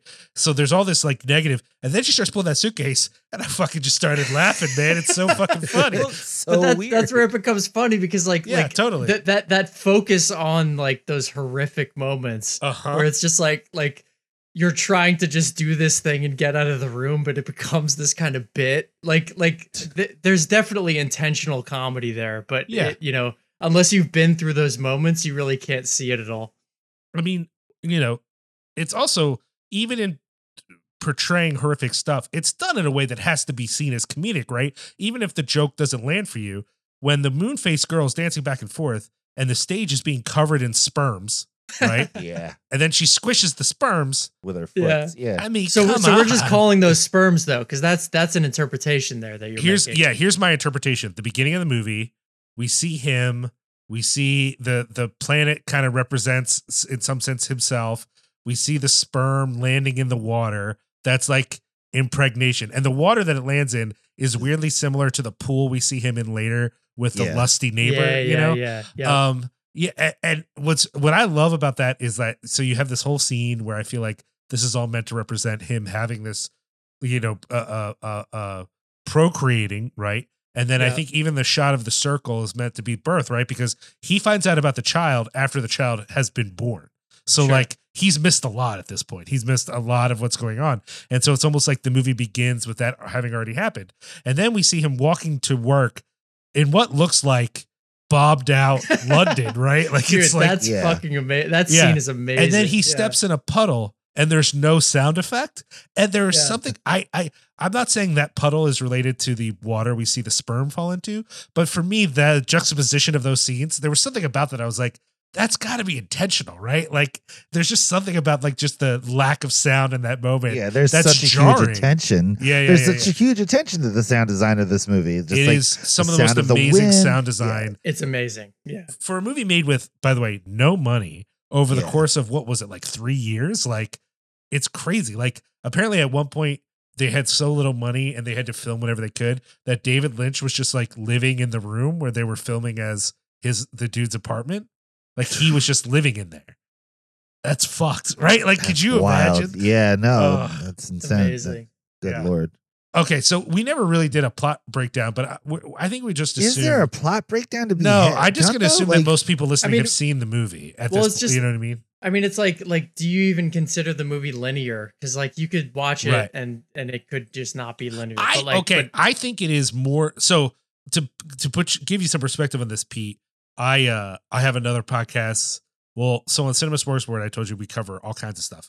One of the things we cover on Cinema Smorgasbord is one dedicated to Alejandro Jodorowsky. So when I think of an almost entirely abstract film, but it still has some plot, I think of The Holy Mountain, right? Yeah, sure. I think this is narratively more forward than The Holy Mountain. Like, I think there's more going on, but I think what is unclear about the movie is if it is ever based in reality, right? So there's like, it has a beginning point and it has an end point, and I feel like there is an arc to what's happening, but is any of it real? Is all of it interpretive? Like, there's no Yeah. suggestion that the film is interested in ever suggesting this part is real and this part there's is no not anchor real. point throughout the entire movie. Yeah, and I don't think it needs it. Like, we've talked about this before, but Pete, I don't know if you would have heard us, but neither me nor Josh is wedded to the idea of narrative as an important element of film, which doesn't mean we don't like narrative films. I love narrative films; they're great, but a movie that's just a bunch of shit going on, that sounds awesome as long as it's engaging. It can be boring as shit, but you know. I mean, like, look at movies by like the Brothers Quay or even like Sonkmeyer's Alice. Like, these movies pretty light on the linear storytelling, but completely visually engaging, right? There has to be something that draws you in for it to be a thing, but it's not always going to be narrative. Yeah, 100%. I mean, the Jodorowsky movies, like, I haven't watched those in a long time, actually, but they're so psychedelic and there's so many things.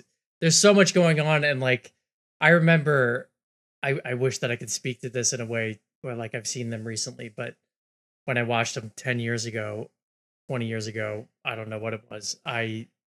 Like individual scenes really impacted me, but it had no real impact on the entire movie. It was more just like I watched it and like took a lot out of these individual pieces of the thing. And like, that's what I love about that kind of filmmaking specifically, right? Like, that's what I love about, you know, Holy Mountain, that like someone gets shot and birds fly out of the wounds. Like, that shit is magic. You know what I mean? Like, gorgeous. I definitely recommend the podcast is called Jodorowsky. I will definitely check it. I'll definitely check it, but I got it's Cinepunks HQ. I got to rewatch the movies first. I think I want to go in. We go in my shit. We go in order, so you could go with the order of the shows, and we also do a number of episodes on his comic book stuff as well. Meta Barons and the Inkal. Yeah, we've only done the In-Call, but there's a lot of more of In-Call than I realized. Like, it's not just that one thing. It's huge. And then we're gonna on an upcoming episode, we're gonna do Meta Barons as well. But we also he has a number of like one-off comics, so we did an episode about those. Some of which are great, and some of which are like there's one he did that was like really hard to read, and it was just like, what the fuck is this? And it's not. It actually, funny enough, wasn't him per se alone. It was the artist as well. The artist's art style was such that I couldn't tell any of the characters apart. Whoa. So I was just like, what's happening here? Like, it was very weird. But yeah, so we just did Sata Sangre, which is like great. Very, I've seen that one. It's a lot more linear than his others, but it's still very weird, you know? Yeah. And then you know, I think next we're actually doing the movie he hates. I think we're doing The Rainbow Thief next. That's his Hollywood movie that he doesn't acknowledge anymore. So I'm actually curious to see it because I've never seen it. I've never seen it. He never talks about it. I don't know what it's going to be, but he hates it. He pretends it doesn't exist. Do you consider Jodorowsky's Dune a Jodorowsky movie? Yeah. I mean, we talked about the documentary about that's what I mean. The documentary. Yeah, we covered it because we wanted to go. It's just the only document from that time in a sense. Right. So we did cover it in order, and we interviewed Frank Povich, which is funny because Frank Povich, who directed it, was an early guest on Cinepunks. Yeah. And so like I actually got to talk to him again. Yeah. And he was stoked to talk again. You know, and anyways. Now I feel like a dummy. You guys go so deep in this. I'm sorry. Well, no. I mean, not at all. Totally. No. Yeah. Here's the thing that you don't know. Frank Povich's only other directing credit, do you know what it is? No.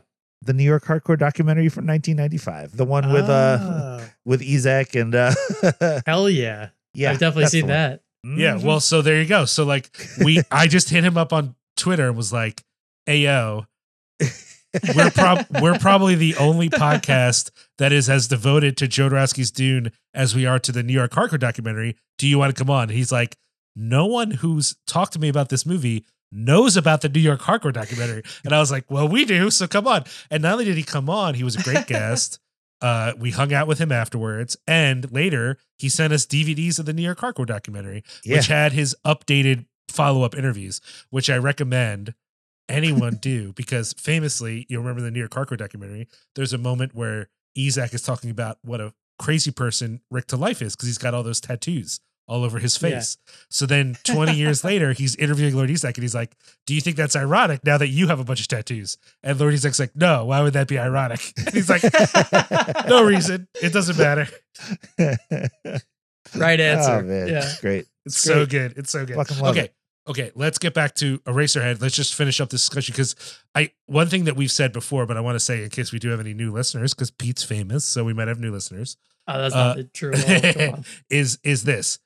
When you're watching a movie like Eraserhead, do yourself a fucking favor. Don't try to figure it out. Like we're all talking about our interpretations Yeah. of things and Yeah. moments that impacted us. There's no key. There's no magic formula. I've Yeah. even watched videos and analyzing this movie, and all the best videos start with, hey guys, these are just some of my thoughts, because no one's going to figure it out. And that's not the point. You know? Oh, that was a cool sound. David Lynch didn't make the movie thinking, man, I hope someone figures out what I really meant here. Like, that's not the point of the movie. It's for you to think about how it makes you feel. And the way it makes you feel helps you understand it. But that understanding isn't about the one true answer. It's about Yeah. your interpretation of what's 100%. going on. Yeah. And So- I love movies like that. That's Love why it. we love Jodorowsky. That's why Yeah. we love A Pizza Pong where at the Coon. Like, that's why we love, because they're the one movies that give the most agency to the viewer in terms of Yeah. genre. Right. Right? Like, because it truly is not even an act of ownership. It's just an act of expression on both sides of the lens. And that's what David Lynch is to me. You know what I Yeah. mean? He's like patient zero for that for me. Yeah. Yeah. Well, and let's go ahead and say that not all the movies that do that, though, make me retch the way Yeah. that the end of Eraserhead made me retch for years. I've No. seen it enough times now that this time I mean, it didn't make 10 me years feel old sick. is rough, dude. I mean, look, well, he saw Nightmare on Elm Street when he was like 5 or some crazy shit like that. I So- was 7 or 8. yeah, you were too young. Yeah. Young.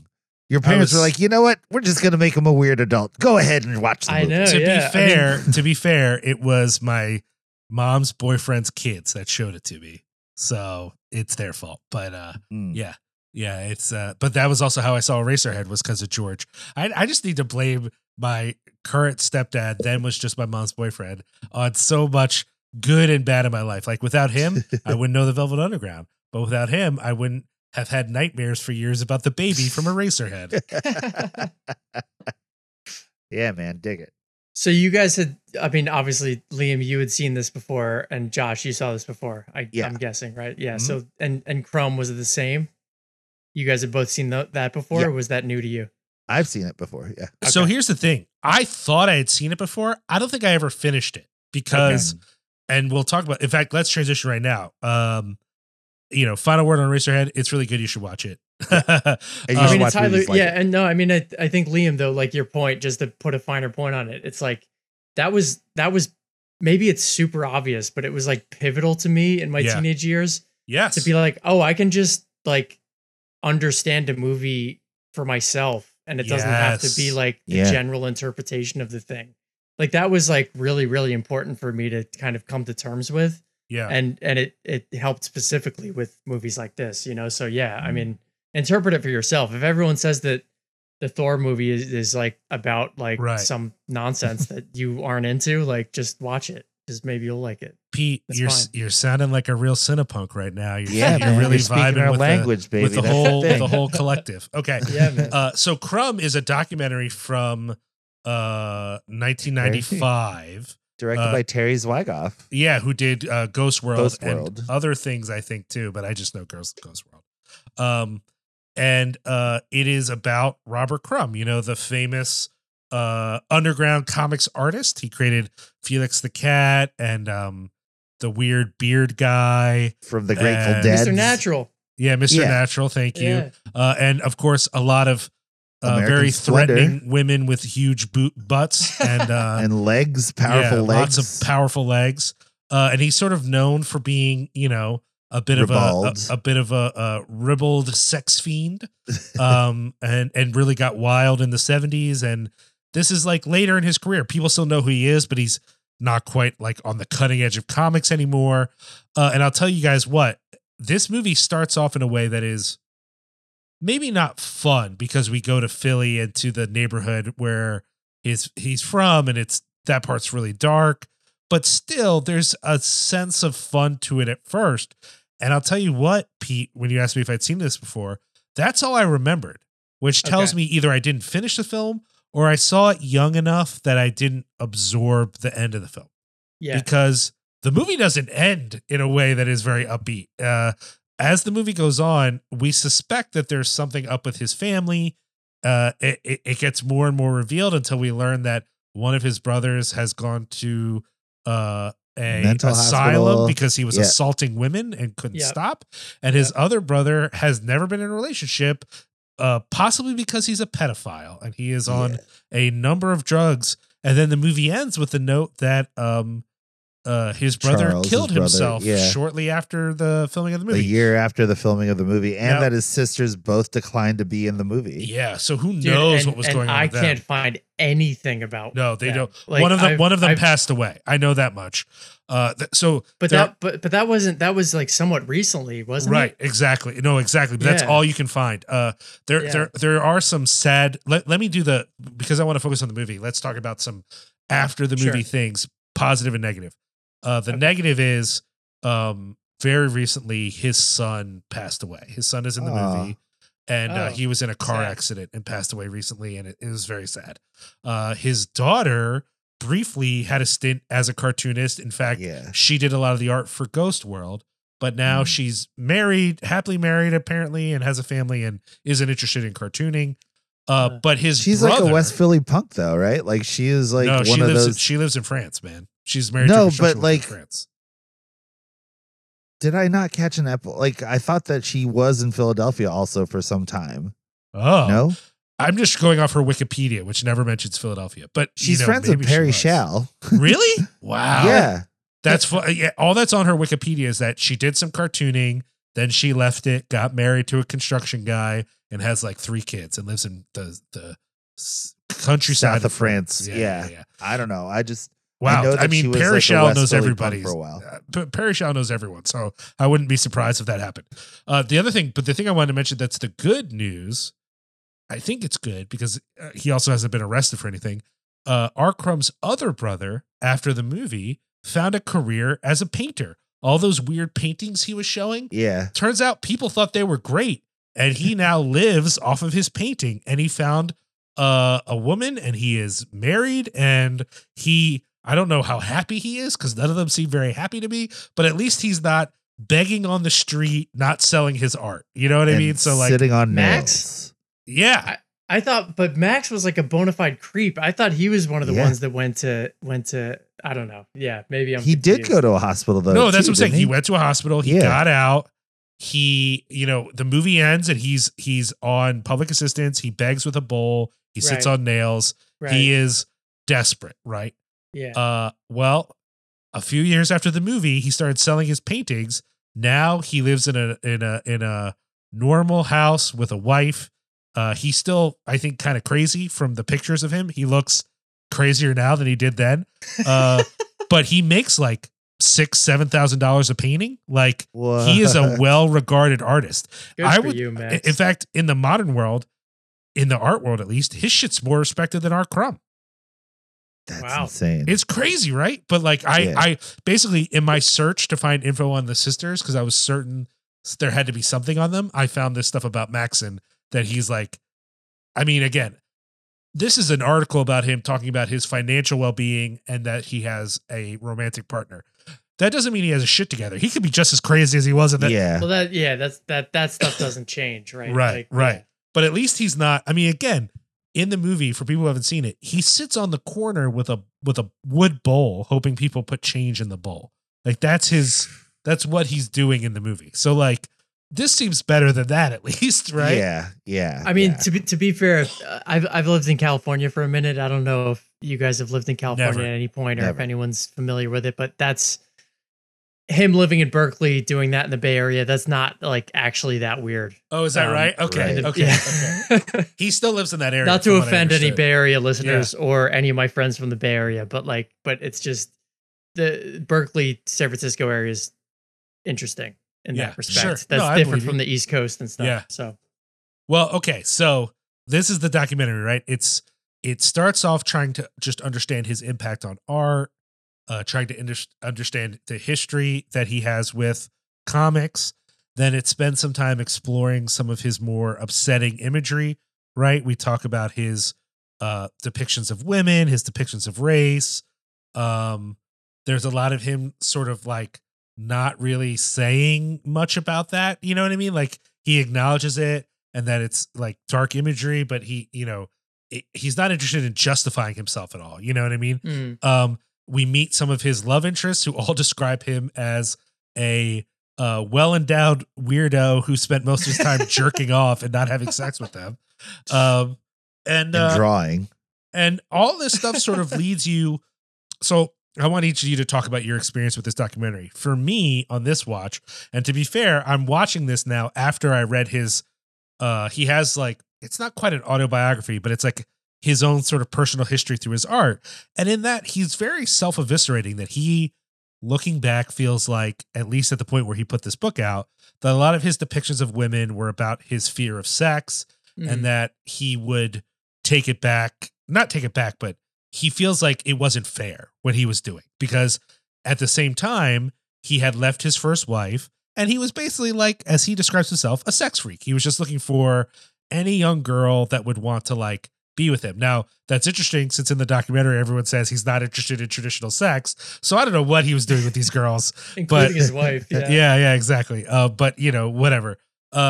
Anyways, all that is to say that like on this watch, it was really revelatory to me that the movie ends not with a bunch of intellectualizing about his impact as an artist or about his treatment of racism or sexism or whatever, but with like how traumatic his family is and how unhealthy they are and how compared to at least his brothers, he is maybe the most sort of adjusted of the three of them, which says a lot, right? Like suddenly I found myself at the end of the movie thinking, we're lucky that all he did was make some offensive pictures. Like really, that's not that bad in the grand scheme of things. Like 100%. Yeah. It's, I don't know. What did you guys think? Let's start with you, Pete. You've watched this before. Obviously you suggested it. Talk a little about your experience of the movie and how you feel about it, you know?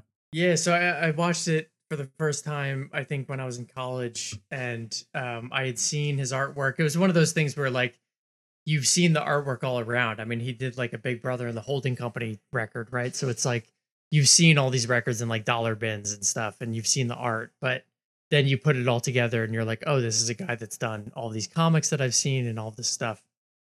And I never read the comics, but I was just familiar with the guy. So I watched it and it just had a real impact on me just in the way that it felt so honest about the whole thing. And I also liked the idea that, you know, you had women in the movie talking about how his depiction of women made them feel really empowered, right? Like I think it was maybe one of his girlfriends or maybe his first wife. I don't remember exactly, but the lady he's talking to in the art show.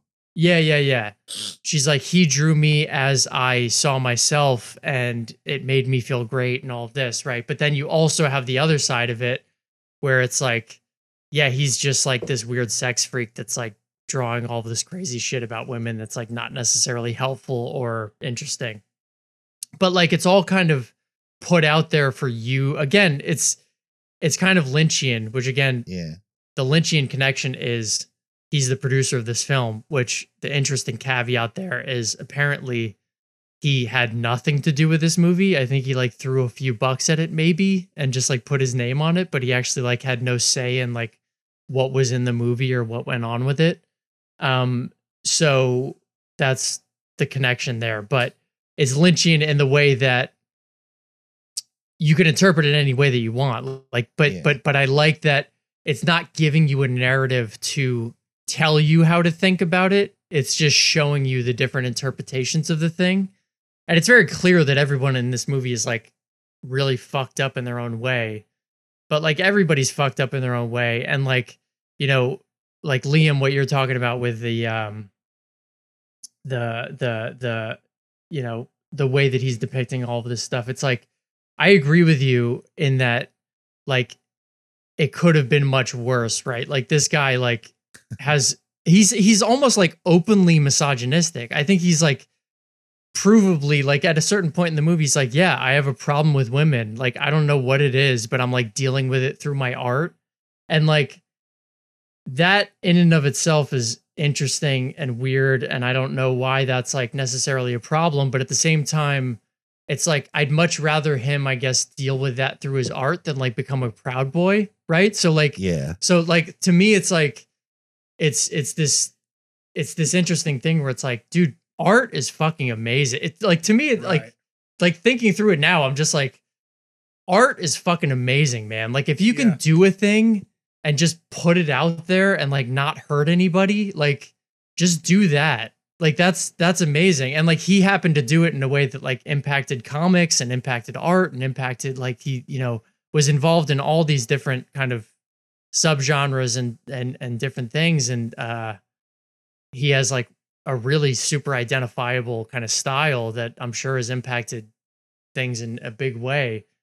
And it's like, man, like it doesn't matter.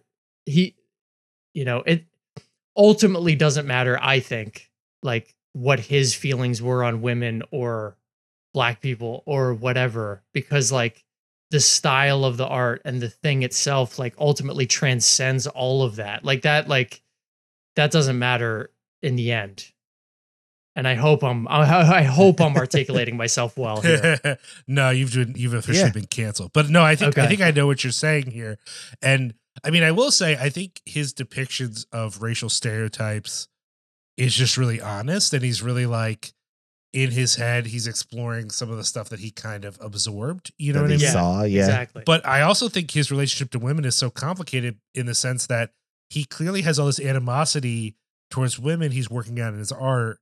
And then all the women he dated are these strong women who dominate him and he can barely stand up to. I mean, at least that became really clear in the last relationship he's in. His way to get back at some of these other women seemed to be unfaithful or untrustworthy, you know? But I think also my reading of the film does get colored by having read, you know, if anyone can find it, he has this log sort of tour through his art that's not meant to be an autobiography, but it kind of functions that way because he talks so much about his life. And I think at this point, I think that came out in the 2000s. He was a little more adjusted to like who he was, you know, and he really is very honest about how he feels. And I think that like anyone, he was working through weird stuff, and clearly considering the fate of his brothers, I would assume he's working through some trauma too, right? The movie never says, Dude, yeah. And that's our the mom thing did about, this to us or our dad did this to us. About this as a documentary, right? Yeah, like this right. is a documentary about mental health that doesn't address the actual trauma. Right. That's a sentinel event that causes all of these ripples in their lives. But it can't, right? The trauma, whatever it is that happened, and it doesn't have to be one thing. It could be a whole collection of things. But the point is, whatever the thing is that made this impact on them that hurt all of them so badly, the movie can't get there. So it's haunted by this thing the whole time. And that thing is there at the beginning, but you don't know it till you get to the end. And then at the end, you're like, fuck, man. Art Crumb is a survivor. He survived the 70s, you know, he could have burned his brain out on LSD. He survived, you know, not getting stabbed by a drug crazed hippie, you know, all these things. He survived living in poverty in Philadelphia, which a lot of people didn't, you know, probably drinking lead and shit, you know, and he survived whatever it was that, you know, fried his whole family. Really made things hard for his brothers. And I don't want to say, you know, like I said, Maxon apparently is doing much better now than he was in the past, but clearly was really struggling. And then, you know, and Charles killed himself. And so like, clearly there is some pain, some wound there. And for whatever reason, for Art Crumb, that became a source of this creativity, which is at times horrifying. But as you said, Pete, it shaped an aesthetic for a lot of people. And for a lot of people, it was really important. There were lots of other artists that were inspired by him whose careers really flourished because of him. So there is all kinds of positive. Yeah. I think part of the issue is the art at the time was about self-expression. So it is possible now to say maybe some of the stuff that came out of him should have landed on the editing room floor. That there should have been someone who went, we don't need to publish we don't this. need to put all this stuff You there. can put this in your sketchbook. We don't need to put this in the, but everyone was high. Everyone was about do what you feel, man. And everything got published. And so some of that stuff is like fucking crazy. It's crazy. I support the use of LSD though. I'm going to put that yeah. out there. Yeah. What'd you say? Like, I support the use of LSD. Oh, sure. I think I know you that's, psychedelics, go for it there. Yeah. Just saying. absolutely. Yeah. Yeah. I mean, but I think there's something too, like the honesty that comes along with nothing ending up on the cutting room floor, right? Like that to me is part of what's interesting there, because you always wonder, like, what do things look like in the original form coming from the artist? Like, I'm sure that it's not great 100% of the time, and Crumb's stuff isn't great 100% of the time, but at least you get a full kind of idea of what he was actually going for, because had it been edited to death, I'm not sure that he would have survived. That's true. The way that he did. Or the impact would have been as deep. Yeah. Yeah, right, exactly. It's hard to know. I've read enough beat poets to think that editing can be a good idea. Right. So I don't know that editing in and of itself means a lack of expression. On the other hand, we don't get to know, right? We have what we have.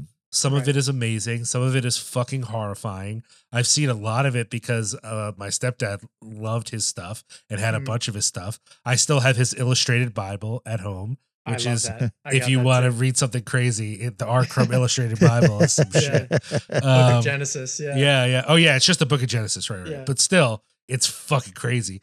But yeah, like, it is what it is. And so I think what makes the documentary so good is first of all, the dude barely made this movie. He lived in poverty and fear and depression for years trying to get this thing fucking finished. So like, good on him for surviving the making of this movie. But also, what makes the movie so good is you don't feel like he's interested in either attacking or defending. There's no judgment. Yeah. He's just like, this is what it is, guys. This is who he is. This is what it's about. The same way that R. Crumb nonchalantly reveals that his brother's probably a pedophile with like no sense of judgment, just a sense of compassion, that he realized this thing about himself and he's never been happy ever since, and like that the movie's just like, this is what it is. This is who he is. These are the people that care about him. These are the people who appreciate him, but judge him. These are the people who are in his life. Like, the movie's just showing it all to you, and it does it in a way that I think is really fucking compelling. It's just one of the more compelling documentaries I've ever seen. The one thing that I picked up with this movie is that at its beginning, it starts with this almost like jaunty tone, right? Sure, like this, this like just like a fun, like little, like almost fluffy, I guess, for lack of a better term, like this joviality that's like just part of like this. He does comic books. He's the wacky guy. And that tone for R. Crumb doesn't change from the beginning to the end. And it's the shifting ephemera of the rest of his life, his family, and all the other like inspirations that go into his art. That's the stuff that changes, whereas his tone is still weirdly like smiling throughout the entire movie, including the end when he nonchalantly reveals the pedophilia of his brother, or he just is describing that his other brother sits on nails. You know what I mean? Like this kind of stuff. And that levity is, by the end of it, it's ominous. You know what I mean? And then you realize that that's like a survival mechanism that like 100%. That this dude had to have in order not to die. Like that shit that's the thing that got captured on film in this movie that I found to be masterful. Right? Dude, because how do you show that? How do you show that without even like having it be an intrusive entity in this telling of this man's life? Yeah. You know what I'm saying? Like I feel like every scene with Robert Crumb sitting with his brother Charles Crumb is so disturbing in the way that, or not I mean, sometimes it's disturbing, sometimes it's just interesting, but like Charles can be saying the most like the darkest stuff the most depressing stuff, the most like disturbing stuff, whatever it is, or he's just like responding to his mom who's like yelling at him from like down the stairs about something, like some benign kind of issue she's having with like the drapes or something, and like Robert Crumb just kind of just laughs at all of it and doesn't really like seem to like be facing what's actually happening to his brother or how his brother's actually feeling. He's just kind of like, I don't know what to do with this. Like, this is too big. Right. So like, yeah, I totally feel you. That's definitely one of the highlights. Highlights sound positive, but it's very interesting. Yeah. To see how the guy copes with all these things. Yeah. I'm going back to what you said, Josh. In the end, whether the movie knows it or not, it's a movie about mental illness, right? Like, yeah, for sure. There's stuff going on with everyone in the movie, and yet it also then is a movie about art and expression, and as such, it's a really amazing film. And it's so interesting to think about, like, it ends with him fleeing the country to France, like, whoa, hacking up records. Where he more or less like disappeared from the spotlight after that, right? Like, like he like this was kind of like his last, like, I wouldn't even say attempt. Like, it was just like the last kind of bit where he was like in the public at all, where he was on this documentary, and then he just kind of disappeared. I think he still does art a little bit, but he popped up when the American Splendor movie came out again. Oh, right. And that was when I found it. That was when I found like R. Crumb. You know what I mean? Like, because I loved American Splendor and I loved the movie and I love Paul Giamatti in that movie. Giamatti's awesome in that. Yeah, it's a great film, and like, but that's when I had to do the whole like backwards dive and be like, oh, wait a minute, let's find out about R. Crumb. Yeah. And it's weird how it's tied into like my love of that like Delta blues stuff, you know what I mean? Like all that, like, which is in the movie, but it's also like it's more in the Harvey Pekar movie, in American Splendor. But it's just weird how that's all tied together and how it shows up in Ghost World too, which is really great. Well, I want to get back to how we started way back, which is like the themes here. Like, again, David Lynch had almost nothing to do with this movie other than his name being on it and giving some money. But it's still a weirdly Lynchian movie. Yeah, well, one of his central theses, right? Like, think about Blue Velvet, think about almost all of his films, that there's this surface to America, whether America is commerce or the family or Hollywood, small town. Think about Twin Peaks, small town America. There's this sheen, and then underneath that is like rot, is dirt, is it's like when he goes into the grass and you see all the critters, that there's something underneath. And then this movie, though it is just a movie about a cartoonist, is also at a sense about that there's something happened below the surface. Yeah, there's some trauma that permeates the entire movie that is never addressed. And how many families from that part of Philadelphia, from that time period, who were, whatever it was, dealing with the same traumas, breathing in the same air, drinking the same lead-infused water, whatever the fuck it was, right? How many other families are also horror shows? I bet you more than a few.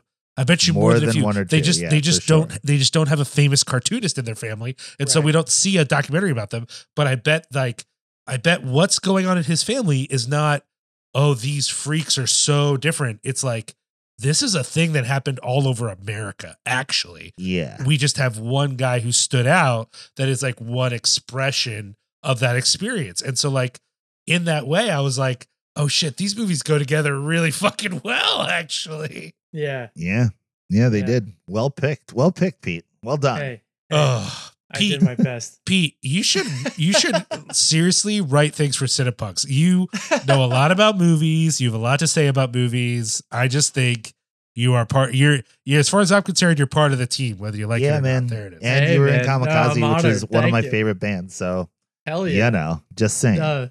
Thanks, guys. This was a lot of fun. Thank you for coming on. Thank you for doing In Search of Tracks. Especially when you cover records that I care about. That's my favorite part. But, I'll listen to the ones I don't care about. But when you cover stuff that I'm like, ooh, even though I'll tell you what, a hard one for me was the Sex Pistols one because you guys were so bummed on it. Like you were like, the riffs are good, but the you record love it? is. Well, here's the thing: I don't, but I do. So Okay. here, on one hand, Perfect Liam answer. because here's why. The first 3 CDs I bought ever of all ever CDs, Nevermind the Bollocks was one of the CDs. Okay. Of the other 2, one was Green Day, the other was Offspring. The only one I still listen to is Nevermind the Bollocks. So it sticks with me.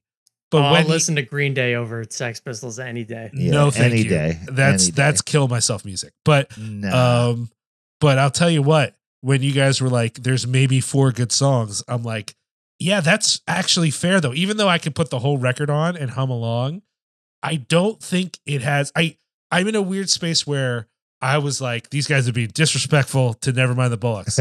On the other hand, people I know who love it, I'm like, do you really love it though? It's not really a record you can love. It's just, I'm like kind of in the middle. I think it's an overrated record, but it was so important to me when I first got into punk that like some of the songs and you'll remember you guys mentioned this on the show. I also really liked the TV show. I thought the TV show was great. I really had fun with it. I thought it was fun too. I liked it. I when I first watched the first episode, I hated it immediately. It was just like this knee jerk reaction. Sure. But like by the 3rd episode, I was in. I liked it. And I liked it because I don't think it ever created the illusion that these people were like Good people. anarchist masterminds. You know what I mean? Like people are like, they were trying to take the system down. I'm like, one guy thought he might be able to do something meaningful, and he was a thief and a liar. So, whatever intentions Malcolm McLaren had of changing the world, he clearly didn't care about it as much as he cared about other things like money and his image. So like, whatever. I just like, God bless him. I liked it because this is what it boils down to for me with the Sex Pistols. I care about the story more than the music. The music has a few good songs, but nothing as amazing. Like, I'll take the first Coxbar record over the Sex Pistols any day. In fact, here's where I'm very different from you and Bob. I'll take a number of Crass songs over the Sex Pistols any day. That skinhead in my freshman journalism class. Crass is one of the tapes he made me, and it got me into punk. Now, I will say he cheated and made me a tape that was only the fast Crass songs. So, like, I thought all those Crass songs were pretty upbeat, and it was only when I actually bought the records later, I was like, there's a lot of shit on here I don't like.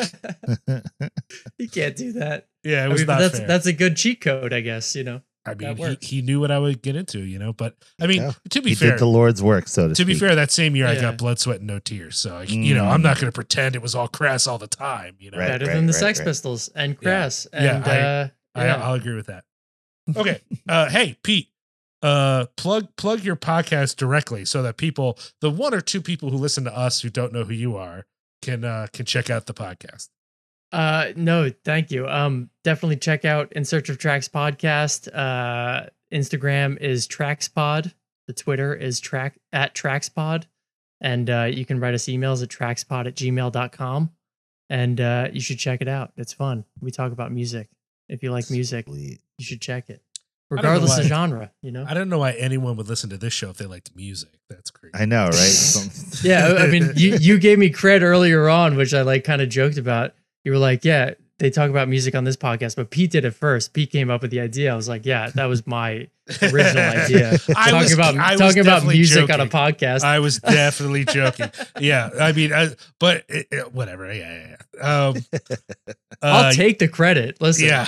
I mean, let's just say you guys do it better. I mean, do you guys even like any music podcasts? Like, you know what I mean? Like, I listen to you guys, and I listen to like a couple of like shows like Ask the Grind that are about music, but they're not about music, But like, I don't know that there's a whole repertoire of podcasts where I'm like, oh, I'm listening to a music critic discuss music critically. Yeah, true. That sounds boring to me for the most part. Like, I used to listen to the New York Times Popcast because I actually like keeping up on like contemporary music. And I thought that I forget the host's name, but I thought that he was pretty good sometimes. but I haven't listened to that in a while. And then I like Song Exploder. You listen to Song Exploder? That's I've heard that. Yeah. I Here's like my that one problem too. with Song Exploder.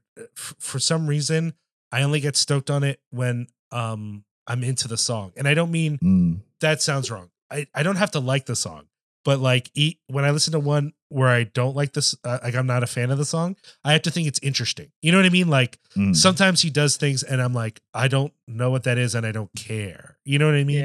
Yeah. But he's done some that like I used to listen to it pretty regularly. I used to listen to a lot more podcasts than I do now. But when I was listening to a lot of podcasts, I would listen to it pretty regularly. But if it was something where immediately I thought the artist talking was boring, I just would not finish the episode. Like I just, I just couldn't care. But he's done it for songs I don't like, but they get so in depth that I end up getting sucked in, Yeah. Fair enough. Yeah. I wish there was a Song Exploder that was like music I liked, but I don't think it would be that interesting because it'd just be some guy like, I don't know. We jammed do this it 4 a couple times. Yeah. No, yeah.